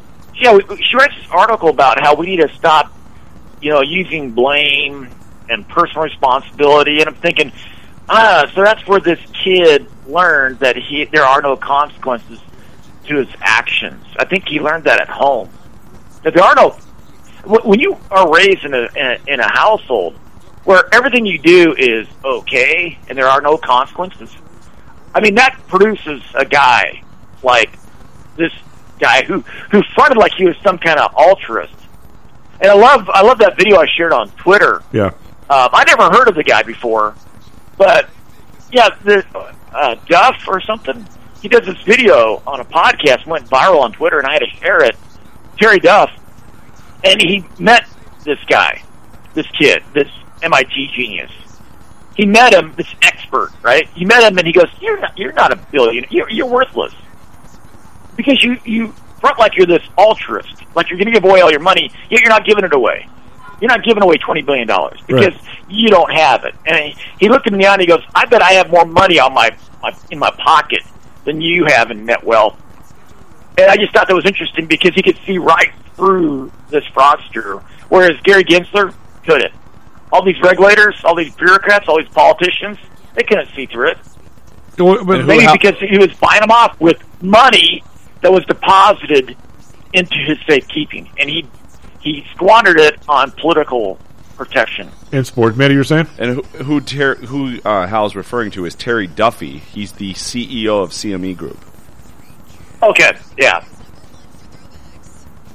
Well, okay. Yeah, I've never heard of him before. Oh, I saw this video on Twitter, and I'm like, I like that. Yeah, it's gone viral now, but basically he met him and basically said, I don't think, you claim to be worth $26 billion, and you're going to give it all away. I don't think you have any, I don't think you're worth anything. In fact, I bet the money I have in my pocket is worth more than your net wealth. And basically just challenged him. And he said... And he bet him. Yeah, he said... He bet him, and the kid walked away. Yeah, he basically he knew he'd lose the bet. He basically said, the way you're set up, you could lose 85 to 90% of your net wealth overnight. Yeah. And then sure enough, he did. Well, we had... who's the guy we had? Why isn't Terry the regulator, right? Well, why isn't he the regulator? Well, we have these political appointments that are regulators. Well, Terry was he was the head of the Merck, and the guy who was the vice chairman we had on the show a couple times, man. What the hell's his name? I'll think of it. He came in the office when we first started the show, and they were to say that those two guys are like oil and water. I'm not a massive fan of Terry Duffy's. Got rid of it, even though he promised people he wouldn't. He got rid of the trading floor, and all they do is just keep charging people more and more for quotes. That's how they make money now. No, if you want to, if we have do future stuff here, every single person in our place, if we had a full array, it's $350 a month just to get the quotes in the CME. That's all they do is raise the price of the quotes and they hand out dividends to their people. I mean, it's absolutely screwed up. But every time people, I saw this maybe more than most, Hal, because I started on the CBOE, a long time ago. But there were people obviously there before me, and every time there's something new, somebody catches a wave, and there's I use the term an angle. I mean, this kid was not a dummy. What he found. Yeah. Oh no, he wasn't. No. This is why I don't want to listen or put much stock into these experts with these fancy degrees from these fancy schools because they're human. They make mistakes. Well, what ends up happening is it's almost like the Peter principle of wealth. I mean, I don't know if that's well, you tell me if that's a right analogy. But this guy got his start. I mean, his dad or somebody got him money. Okay, but he noticed, that the Bitcoin was always bid higher in South Korea and Japan than it was offered in Europe when it first started their trade. So he put together some sort of a clearing mechanism where he had two clearing firms that allowed him to essentially clear stuff somewhat simultaneously, which is nothing more than arbitrage, correct? Yeah. And all of a sudden, the guy there were times that on a legitimate basis, they were making $1 million a day, which is real dull at that age. Well, now all of a sudden, you're bulletproof. I mean, I remember, guys, when I first came to the CBOE floor, the options expire at 2 o'clock, and the stock would keep trading until 3. I mean, how ignorant is that? Well, guys would tell me that IBM would be 220 at 12 o'clock, and the 2:30 calls would be 250 bid or something. So finally, somebody decided when they started getting these models together, they said these things are like way too high. That nobody could go short them, and they found a way where they became a market maker and they'd short these things every expiration. And all of a sudden, some of these guys made so much dough, and they're all in their 20s. Some are a little older. And all of a sudden, you're a kid in 1970, long before my time, in 1978, and guess what? You just made $250,000 when an apartment rent is $400 and a car's $3,000 or $4,000. Talk about, and you didn't pay any taxes on it because you could manipulate your account the way you delayed the taxes to the next year. You imagine making $250,000 in 1978, paying no taxes when you're 25 years old? $4 or $5 million a day, right? Yeah, but then all of a sudden, these guys get bigger and bigger, and all of a sudden they're premium sellers all over the place. And all of a sudden one day something happens, 2-3 stocks get taken over, and they're broke. One of my, well, I won't say he was my best friends, but he's a good buddy. And two guys worked for a dude, and I won't say the name. He was a vice chairman of the place for a while. Get a load of this. The dude had a wife who supposedly was a Texaco heiress, right? So who the hell knows if she ever gave him any dough or whatever. But the guy's head was so big. The joke on the incorrect trading floor was, which would you rather have, $1 million or his head filled with quarters? Not politically correct, was it, Betty? Just saying. Anyway, these guys had an idea that the not just because of the models, okay, but the models. You know, I never thought that there was mispricing in the option stuff for more than like a little bit, but there could actually in those days there could have been a little bit, but their story was that everything. The people who were able to short stuff were the smart people, and the people who bought stuff, you basically bought hope and you sold value type of thing. So they had position limit in individual stocks in those days was only 2,000 contracts on one side of the market or the other. So if you were long put, short call, you could only do 1,000 of each, right? Because that gets you 2,000 on the same side of the market. But you could be short 2,000 calls and 2,000 puts. And there were probably 130 stocks on the CBOE floor, and then, other stocks on other floors. There were a bunch on the Amex, some on the P-Coast. So this guy put together a group. One guy, my buddy, was in Philadelphia for a while. They sold 2,000 calls and puts, every single stock that they could find, whether it was whatever it was. And they made so much money for so long. We get down to a 16th. We get marked at a 16th, which is 6.25, 6.25 per option. They would have on an expiration Monday, they would have something like 80,000 teenies, you call them, come off your sheets. But it's 80,000 times 6.25. So they would have a $500,000 day on the Monday after expiration, if nothing. But all of a sudden, there was like 3 or 4 takeovers in 1 month, and they went from having $25 million on their balance sheet or on their trading account to like -2. I mean, people, you overstay your welcome, and you all of a sudden, this kid could have just stopped and retired, and said, "Okay, the game's gone. I'll still be a player, but not to that extent." But no, you keep going. It's almost like the Peter principle of something. You keep pushing and pushing. Well, I think what happens when you get in a situation like that, and you're the new wonder kind.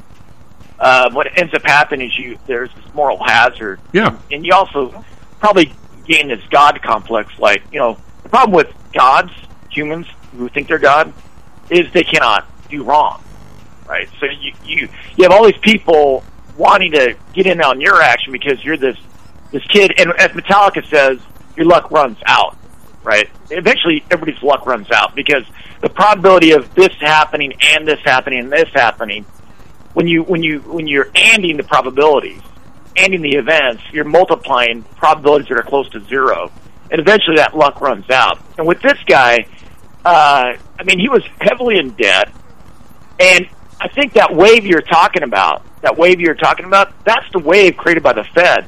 The Fed just pumped all kinds of money into the system. Credit was cheap, and when credit's cheap, you can finance your losses as long as that credit's cheap. I think Elon was doing that at his factories. This guy was papering over his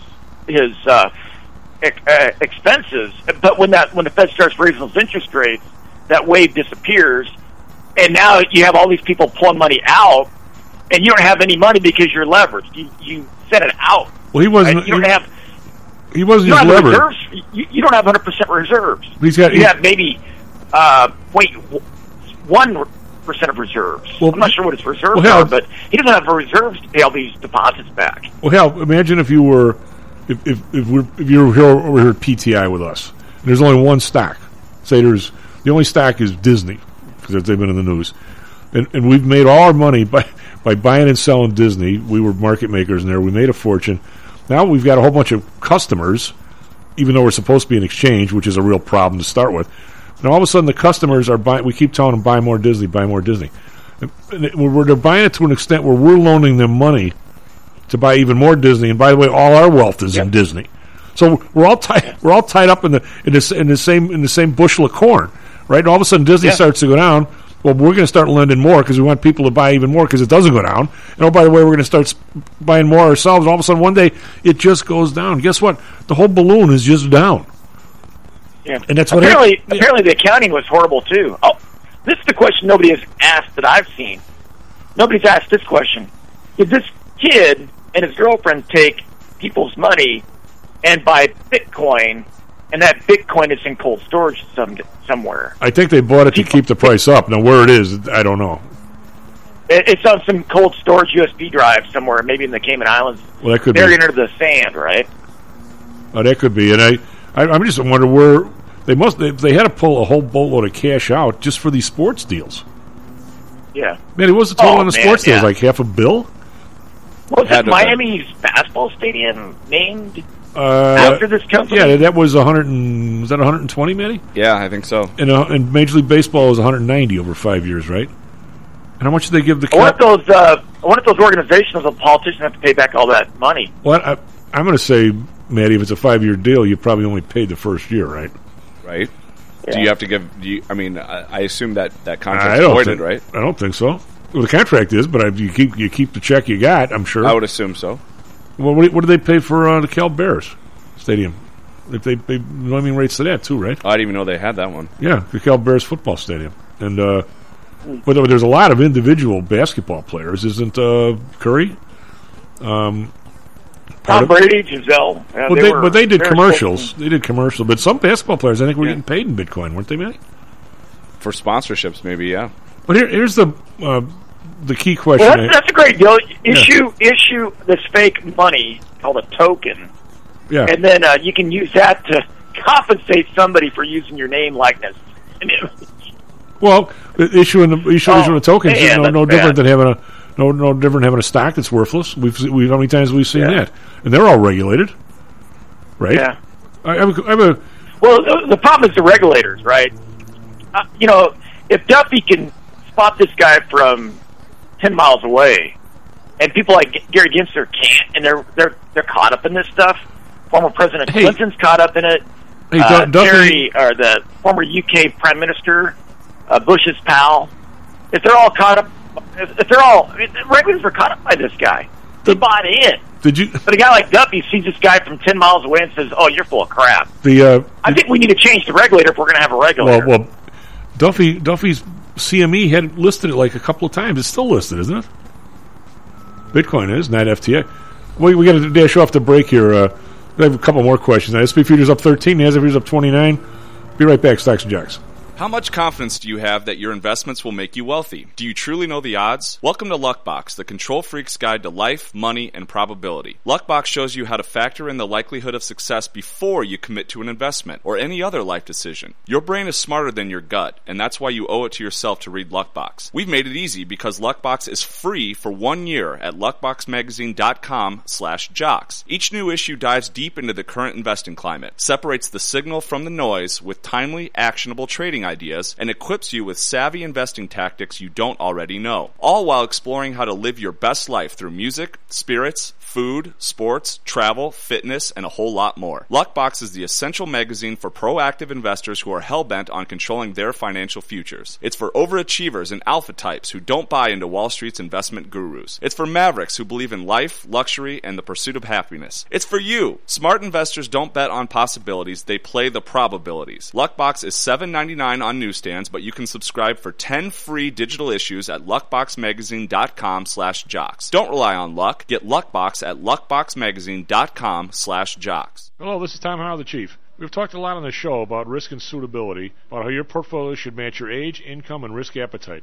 It's been hard for investors to maintain that suitability in the last several years due to a Fed strategy that has driven interest rates to virtually zero. You may have even heard that the Fed was trying to drive conservative investors to a riskier portfolio on purpose, for whatever reason. I'm sure you are aware of investors that took some increased risk, such as longer-term fixed-income securities, and are now unhappy with that choice. At PTI, we have always stressed total portfolio risk awareness and tried to minimize chasing returns in a tough environment.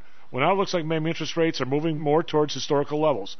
Everyone needs to be aware of what that continued movement might do to your portfolio, both good and bad. We also have a stock market that seems to have stalled, at least for the short term.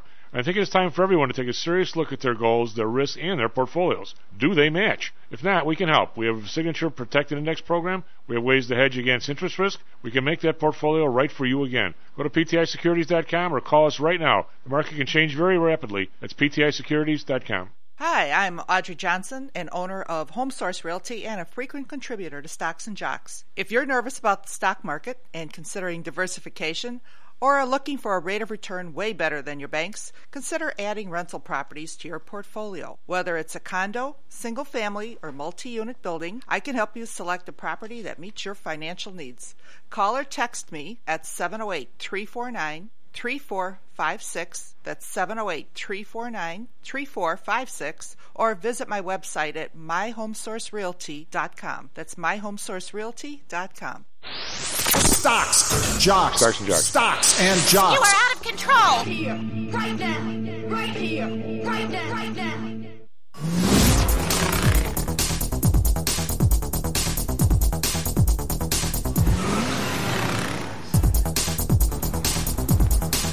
Well, welcome back, Stocks and Jocks. I'm the mom, Mr. Matt Weber. We were just talking about how, I don't know, why do I think this is rigged, Matty?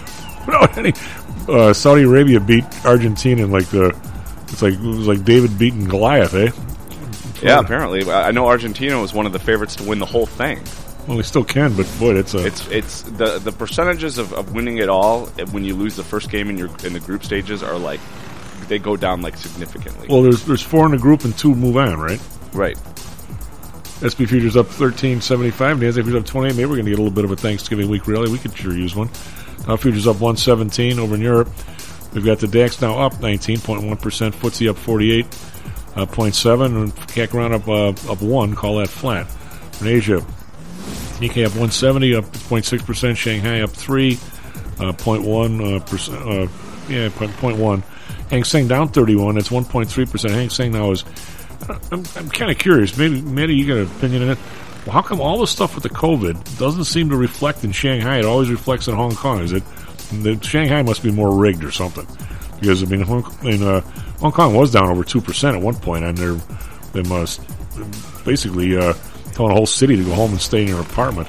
Yesterday the Dow's down 49.1%, S&P up down 15.4%.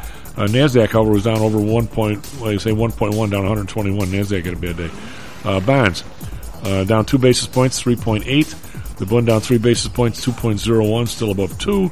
Japan unchanged at 0.24. Oil rallying today, up $1.36, that's 1.7%, 81.40. Brent up $1.53, 88.98. Natural gas down 15 cents, 6.62. Higher by about 6 cents, 2.50. But hanging right around this, 2.45 to 2.60. As gas prices continue to leak south, at least around here they do.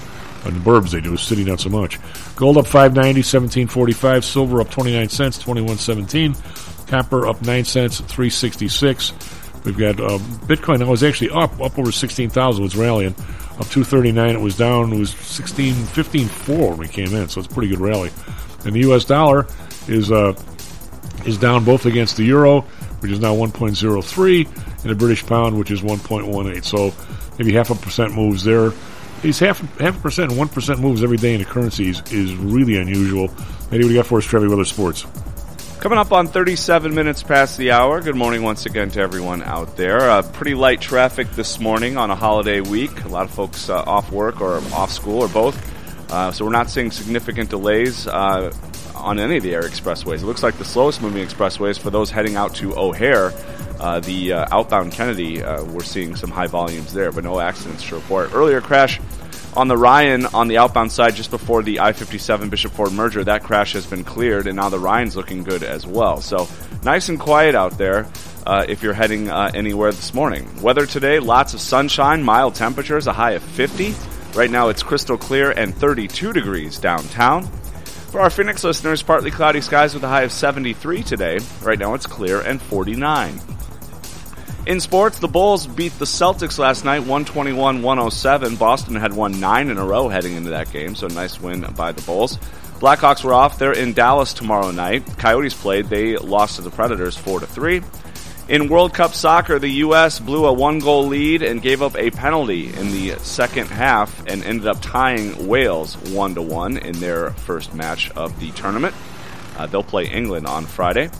In football, the Bears announced Justin Fields is day-to-day with a left shoulder injury. A lot of folks are saying he may miss the next few games, but the coaching staff not willing to commit to that this early in the week, so I guess we'll wait and see. Trevor Siemian, former Northwestern quarterback, is the Bears' backup. Monday Night Football last night, it was played down in Mexico, and it was the 49ers blowing out the Arizona Cardinals 38-10. Chief. I think we should put him back in there and run him the first 5 plays. Yeah, that was pretty mind-boggling when you could see that in that last series he was really hurt, and then they called a QB running play, and like, what in the world is going on? That was a shocker. My real quick before we get back to important news, my cousin, he's still alive, but he was a freshman when Johnny Kerr was a senior, Tilden Tech, Matty. Talking about a long time ago. And he ended up with a football ride to University of Colorado, and he played halfback and he ran track out there. And he went both ways. Played cornerback as well, and he actually scored a game-winning touchdown, picking up a fumble as a cornerback in his first game. Anyway, but he said, he got out and he was a 9.7 guy in a 100-yard dash, and I think they did 100 yard in those days, not meters. And he said he's not a real big guy. But after college, he was in ROTC, so he had to spend 2 years in the military in upstate New York, of all places. And so when he went back, he tried to get on an NFL team, and he said he'd gone from 9.7 to 9.85, which you wouldn't think it would be that big of a deal. He said, but the guys you're playing against are really good. And he said we went to tryouts, he was in practice and doing scrimmaging. He said the guy I just was able to get around and not get hit at 9.7, all of a sudden these guys are nailing me. And when they nail you hard. They nail you hard. He goes, I didn't realize that I was just quick enough to avoid all that. Now I was just not quick enough to not avoid all that. And you could see that as soon as this guy on Sunday, I'm watching it, and I'm just a Dumbo watching the game. And I'm sitting there going, wait a minute, this guy's leg is bothering him a little bit. I hope they're not going to run him. Sure enough, the guy runs, and he took, I'm going to say 2 or 3 of the hardest hits I've ever seen the kid take. That's how he hurt his shoulder. You can't let somebody run when they're hurt because guys just bury you. It's like when Dick Butkus, his last few years, whenever we knew he had a bad knee, they killed the guy. As big and tough as he was, there's all kinds of other guys on the other team. They're just as big and as tough. They couldn't wait to get a shot at him when he couldn't move. Yep. It was clear as day. I was with you. I was saying the same thing. And you could tell he couldn't move, and when he did move, he wasn't as electric as he normally is, and he was getting caught, and he was taking punishment. And then, of course, that leads to the shoulder injury. Yep. And now it's almost like, do you shut him down for the rest of the year, knowing that the team isn't going anywhere? Well, after the game, the guys were, Hilge and those guys were about as brutal. They basically said they need like 10 or 12 ball players. I mean, they've got $145 million in salary cap they're sitting at. Yep. I mean, he goes, on defense, we need a 3-technique guy. We haven't replaced Hicks. We need a rush end. We haven't replaced Quinn. Because the secondary is pretty good. He goes, on the offense, he goes, every one of those offensive linemen is replaceable. There isn't a guy there that's any good, except maybe Whitehead is okay. Because we need like 10 people. I mean, I agree. I guess you can draft 3 or 4, but I don't know. Can you get 6 or 7 free agents? I haven't seen anything out of Chase Claypool either in 3 games. Now, it's going to take a while to get acclimated to the offense. I get that, but if they haven't gone deep to him at all, and he's sort of the big possession receiver that they wanted. I mean, they haven't thrown any sort of kind of go and get it, like jump ball type passes to him. It's like you gave up a second-round pick for him. Now, again, it's like I said, it's only been 3 weeks, but a little surprising there. I think they need a receiver. I think they need at least 3 offensive linemen. They're going to have to make a decision at running back because you're going to have to either pay Montgomery or Khalil Herbert becomes your number 1, and then you'll probably have to draft another guy to be a backup. I think Herbert's better than Montgomery right now. I think he is too. And then on the defensive side, the entire front 7 is replaceable. Yeah. The secondary I like. They're young, but I like you them. You can keep the kid from Wisconsin. I like him. I think he's looked good so far. But the entire front seven on defense is replaceable. So by my count, you at least need 8 guys, and I'd be fine if you did 12 or 15 new guys. They're playing teams where there isn't like a guy on their team, except for a couple of guys in the defensive secretary who would start for the other team. Yeah. But they were very upfront about this. You talked about how much cap space they have. They were like, this is not the year. And so they were like, we're not going to do any bad contracts. We're going to stockpile draft picks. And then this coming off season, heading into the 23 season, that's the year where they go all in. Plus the great feeling of sliding that cash in your pocket. Yes, we'll see what they do. It's anywho. So, it is the business of sports is fun, isn't it? I'm really curious as how this college stuff's going to play out. I mean, I see the landmines in the whole way there, and with the taxing, but it's Maddie. I know. Hal, bear with me for a second. As you know, I'd probably ad nauseum to Maddie because he's with me so long. I try and dig into this detail because if you can't explain the detail, there's always a problem. The FTX situation. I'd say to myself, okay, wait a minute. How do these guys? Where are they getting the money to lend people all this dough to buy these bitcoins? They can't go to a bank. The thing is not regulated by the Fed, where they're saying 50 cents a number. Where are they getting the money? There's always some sort of a same thing with this college football. If I want to pony up to bring some kid in to play at Notre Dame, I guess I can hire him in PTI, or we could hire him on Stocks and Jocks, man. He'd be in there one day a week, and we could pay the kid $100,000 a year if we had the $100,000. That's one way of doing it, but then that leaves all kinds of. Now, what exactly is that? If we put this group together, is it a charity? If somebody contributes, do they get to deduct it? They may think they're giving the money to Notre Dame, but they're not. I don't know that is deductible. If it isn't, then what do I get? Is it my part of a partnership? Is it a C Corp? Do I get shares? Is the school going to pay us back for the use of this kid so we can have some income, or is it just a charitable expense, or not even a charitable expense? He's an employee.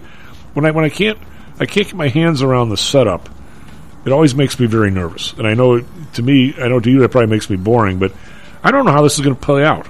There's people thinking they're going to deduct that check. I don't think you can. And there's these kids thinking this is like tuition. I don't have to pay taxes on it. I think they do. I mean, where am I wrong here, Hal? I mean, whenever you can't explain what's going on, there's always a problem to me.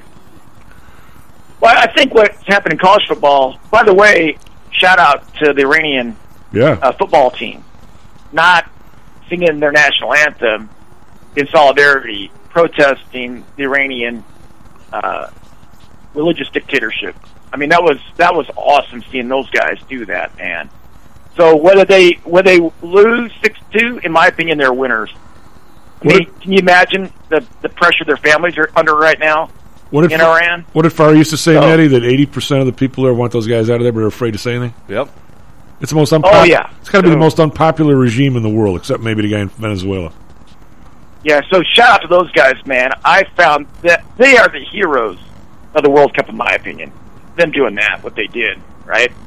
With respect to the money in football, I think what the moves that the NCAA has done is they've kind of just they just made it kind of legal. Because this stuff was going on. When SMU got the death penalty back in the 80s, I guarantee you every school in the Big 8, the former Big 8, was probably doing that stuff. But SMU did it so blatantly because they went from nothing to number one ranked team, right?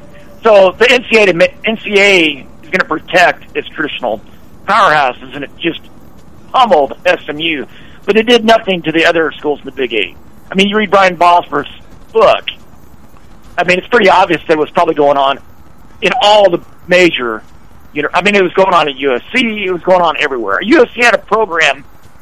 They might still have it, but I think this is kind of like an artifact of the fact that stuff was going on at USC to have such good football teams. Well, when the guy left, and they got the original. Nobody believes me when I say this. Maybe he's heard it a couple times. So he's bored, but the what was the guy who went to become the Tampa coach? Was it McKay?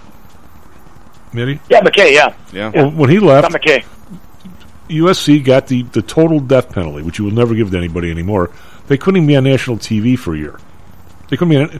I don't think they couldn't be on. They definitely couldn't be on national TV. They couldn't be on TV because I remember going to. They were playing here in South Bend, and I went to the game. There was no TV. The game was over. It was over with halftime at like 2 hours and 20 minutes. There wasn't a commercial. It was great, but there was actually a game when there was no halftime. I mean, there was a halftime, but there was no commercials, and I don't think you could do that to anybody. But SMU didn't. The players start bitching that some guys weren't getting paid enough, and some guys were. Yeah, I think so. Yeah, didn't it come from internal? That kind of stuff was going on at these major football programs, right? Yeah. So I think what this is doing is just making it come to light. It's just allowing it to happen instead of making it against the rules. It's just making it legal, right? Well, so you get rid of the criminals when you make it legal. Well, I don't have any problem with the school paying kids. I'm not really big on how this third party paying system is going to work its way through. Yeah. Anyway. Yeah, I don't know how it's going to work, right? I mean, I guess the kid's got to pay an income tax on his NIL, right? Well, he's got to pay Social Security. I mean, he's got to pay an income tax on it. He's got to pay Social Security. He's got to pay Security. an income tax on his scholarship, like you said. I would suspect, right? Well, I don't know about but I mean, if you, I always actually want to ask you about the Bitcoin a little bit more, but people don't when you get. I don't know why I always criticize these guys. Why? Because they're buffoons. That's why some of them. They talk about we need to even out the tax code. How all these people aren't paying income taxes. Well, they aren't, but they're still paying payroll taxes, which are almost as big as income taxes countrywide. It's not, if you give a guy.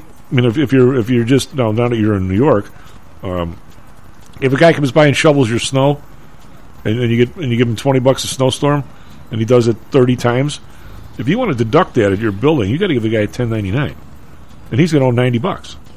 It's 15% right off top if it's a 1099 because it's the Social Security for an individual person plus what's the other one? It's not unemployment, whatever the other one is. It comes up to 15%. I mean, these guys are going to have to pay that too, right? Even in addition to regular income tax. Because so I think the system is so convoluted and complex. To me, it should just be made easier. It should just be made easier. Everybody pays the same percentage to engage in a monetary transaction, and they just pay a really small percentage. Don't need income tax. Don't need Social Security tax. Don't need any of that stuff. You engage in a transaction, you got to pay a very small percentage of it, and you make it simple. You make it easy to comply with. And if it's easy to comply with, I think people will do it. If it's done electronically, I think it could be automated.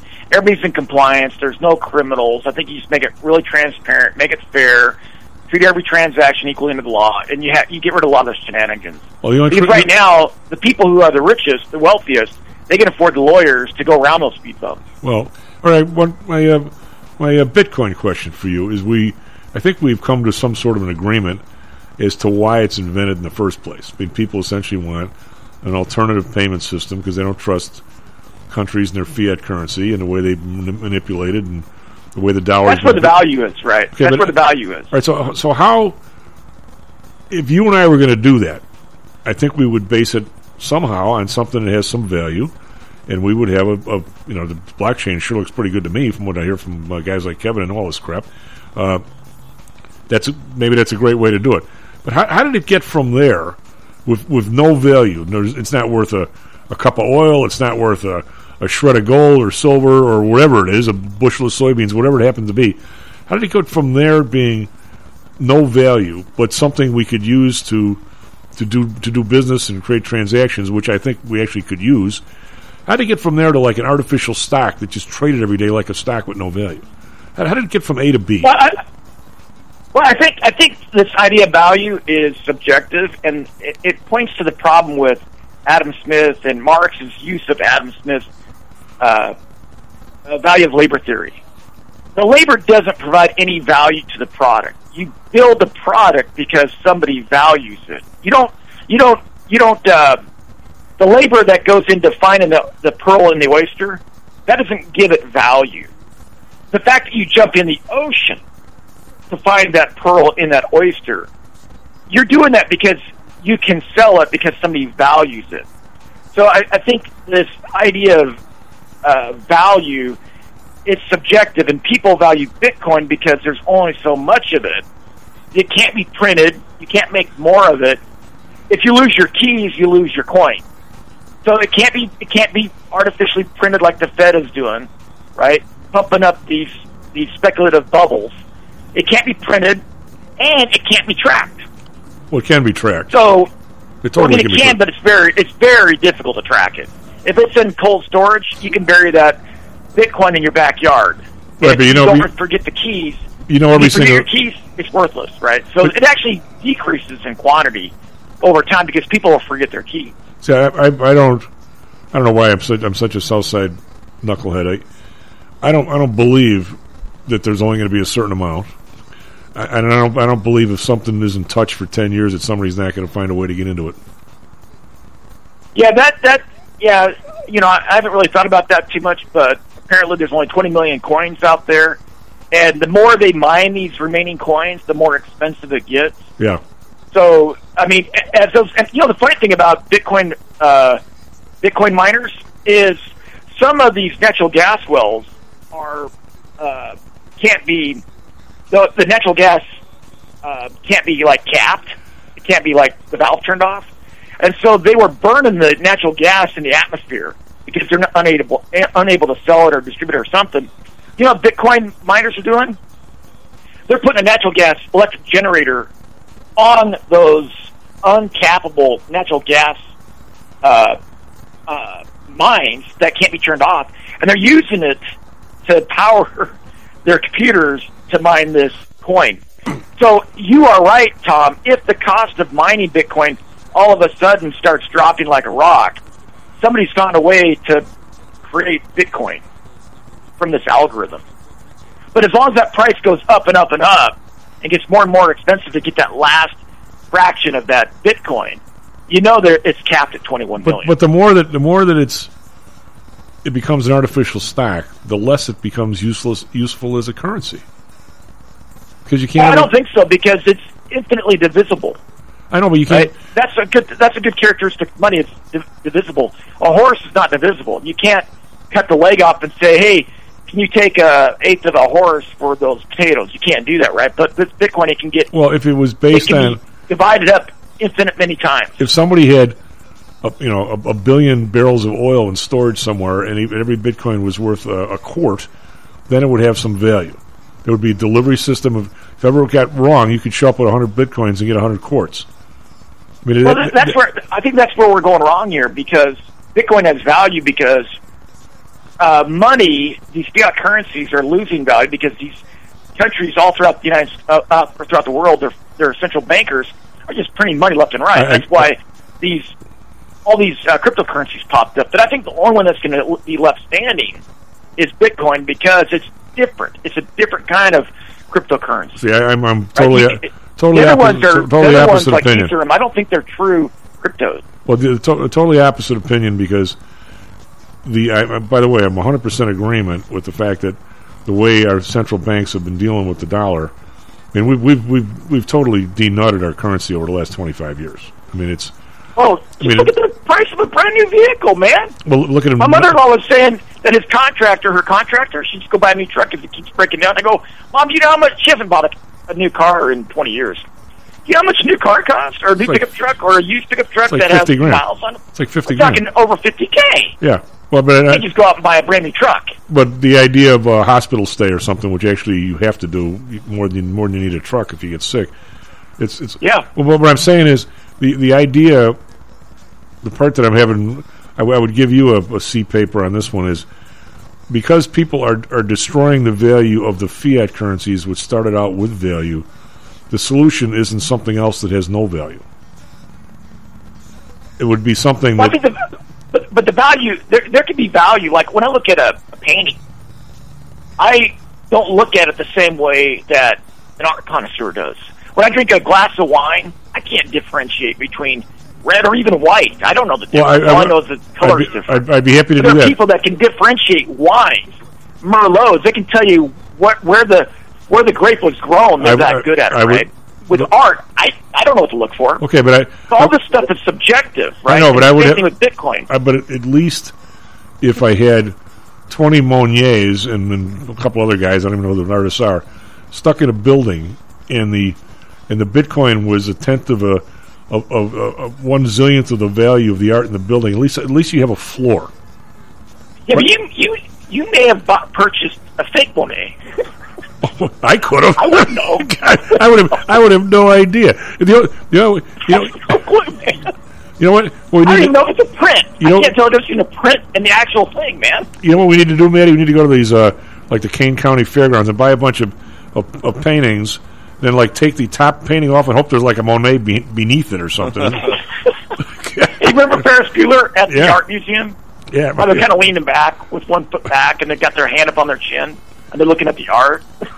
So are you guys going to be happy with the New York Thanksgiving instead of being Utah?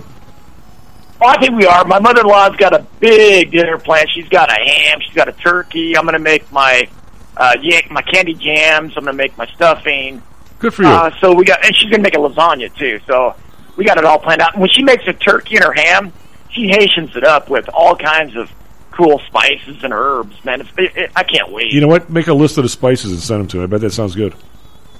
Oh, yeah, her hamburgers, man. Her hamburgers, I don't know what she puts in the hamburgers, but she puts all kinds of herbs and spices in it. Instead of, I'm like, Mom, you need to open up a hamburger joint. Instead of teasing us, why don't you find out what they are and let us know?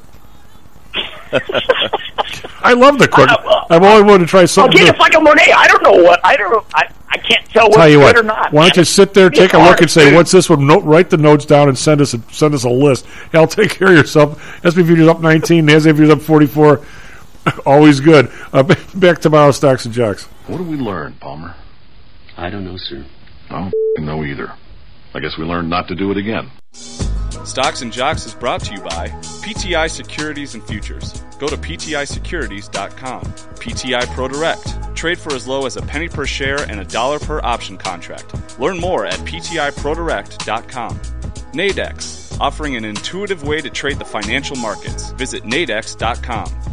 HomeSource Realty. Call Audrey Johnson at 708-349-3456. Hamzy Analytics. Listen to Fari Hamzy every other Thursday and visit HamzyAnalytics.com. ChiroMed. Back or neck pain? Schedule a complimentary consultation by calling 708-403-2727. DAX Research. Tune in for David Andelman's technical analysis on Mondays and Thursdays and call 1-800-821-4968.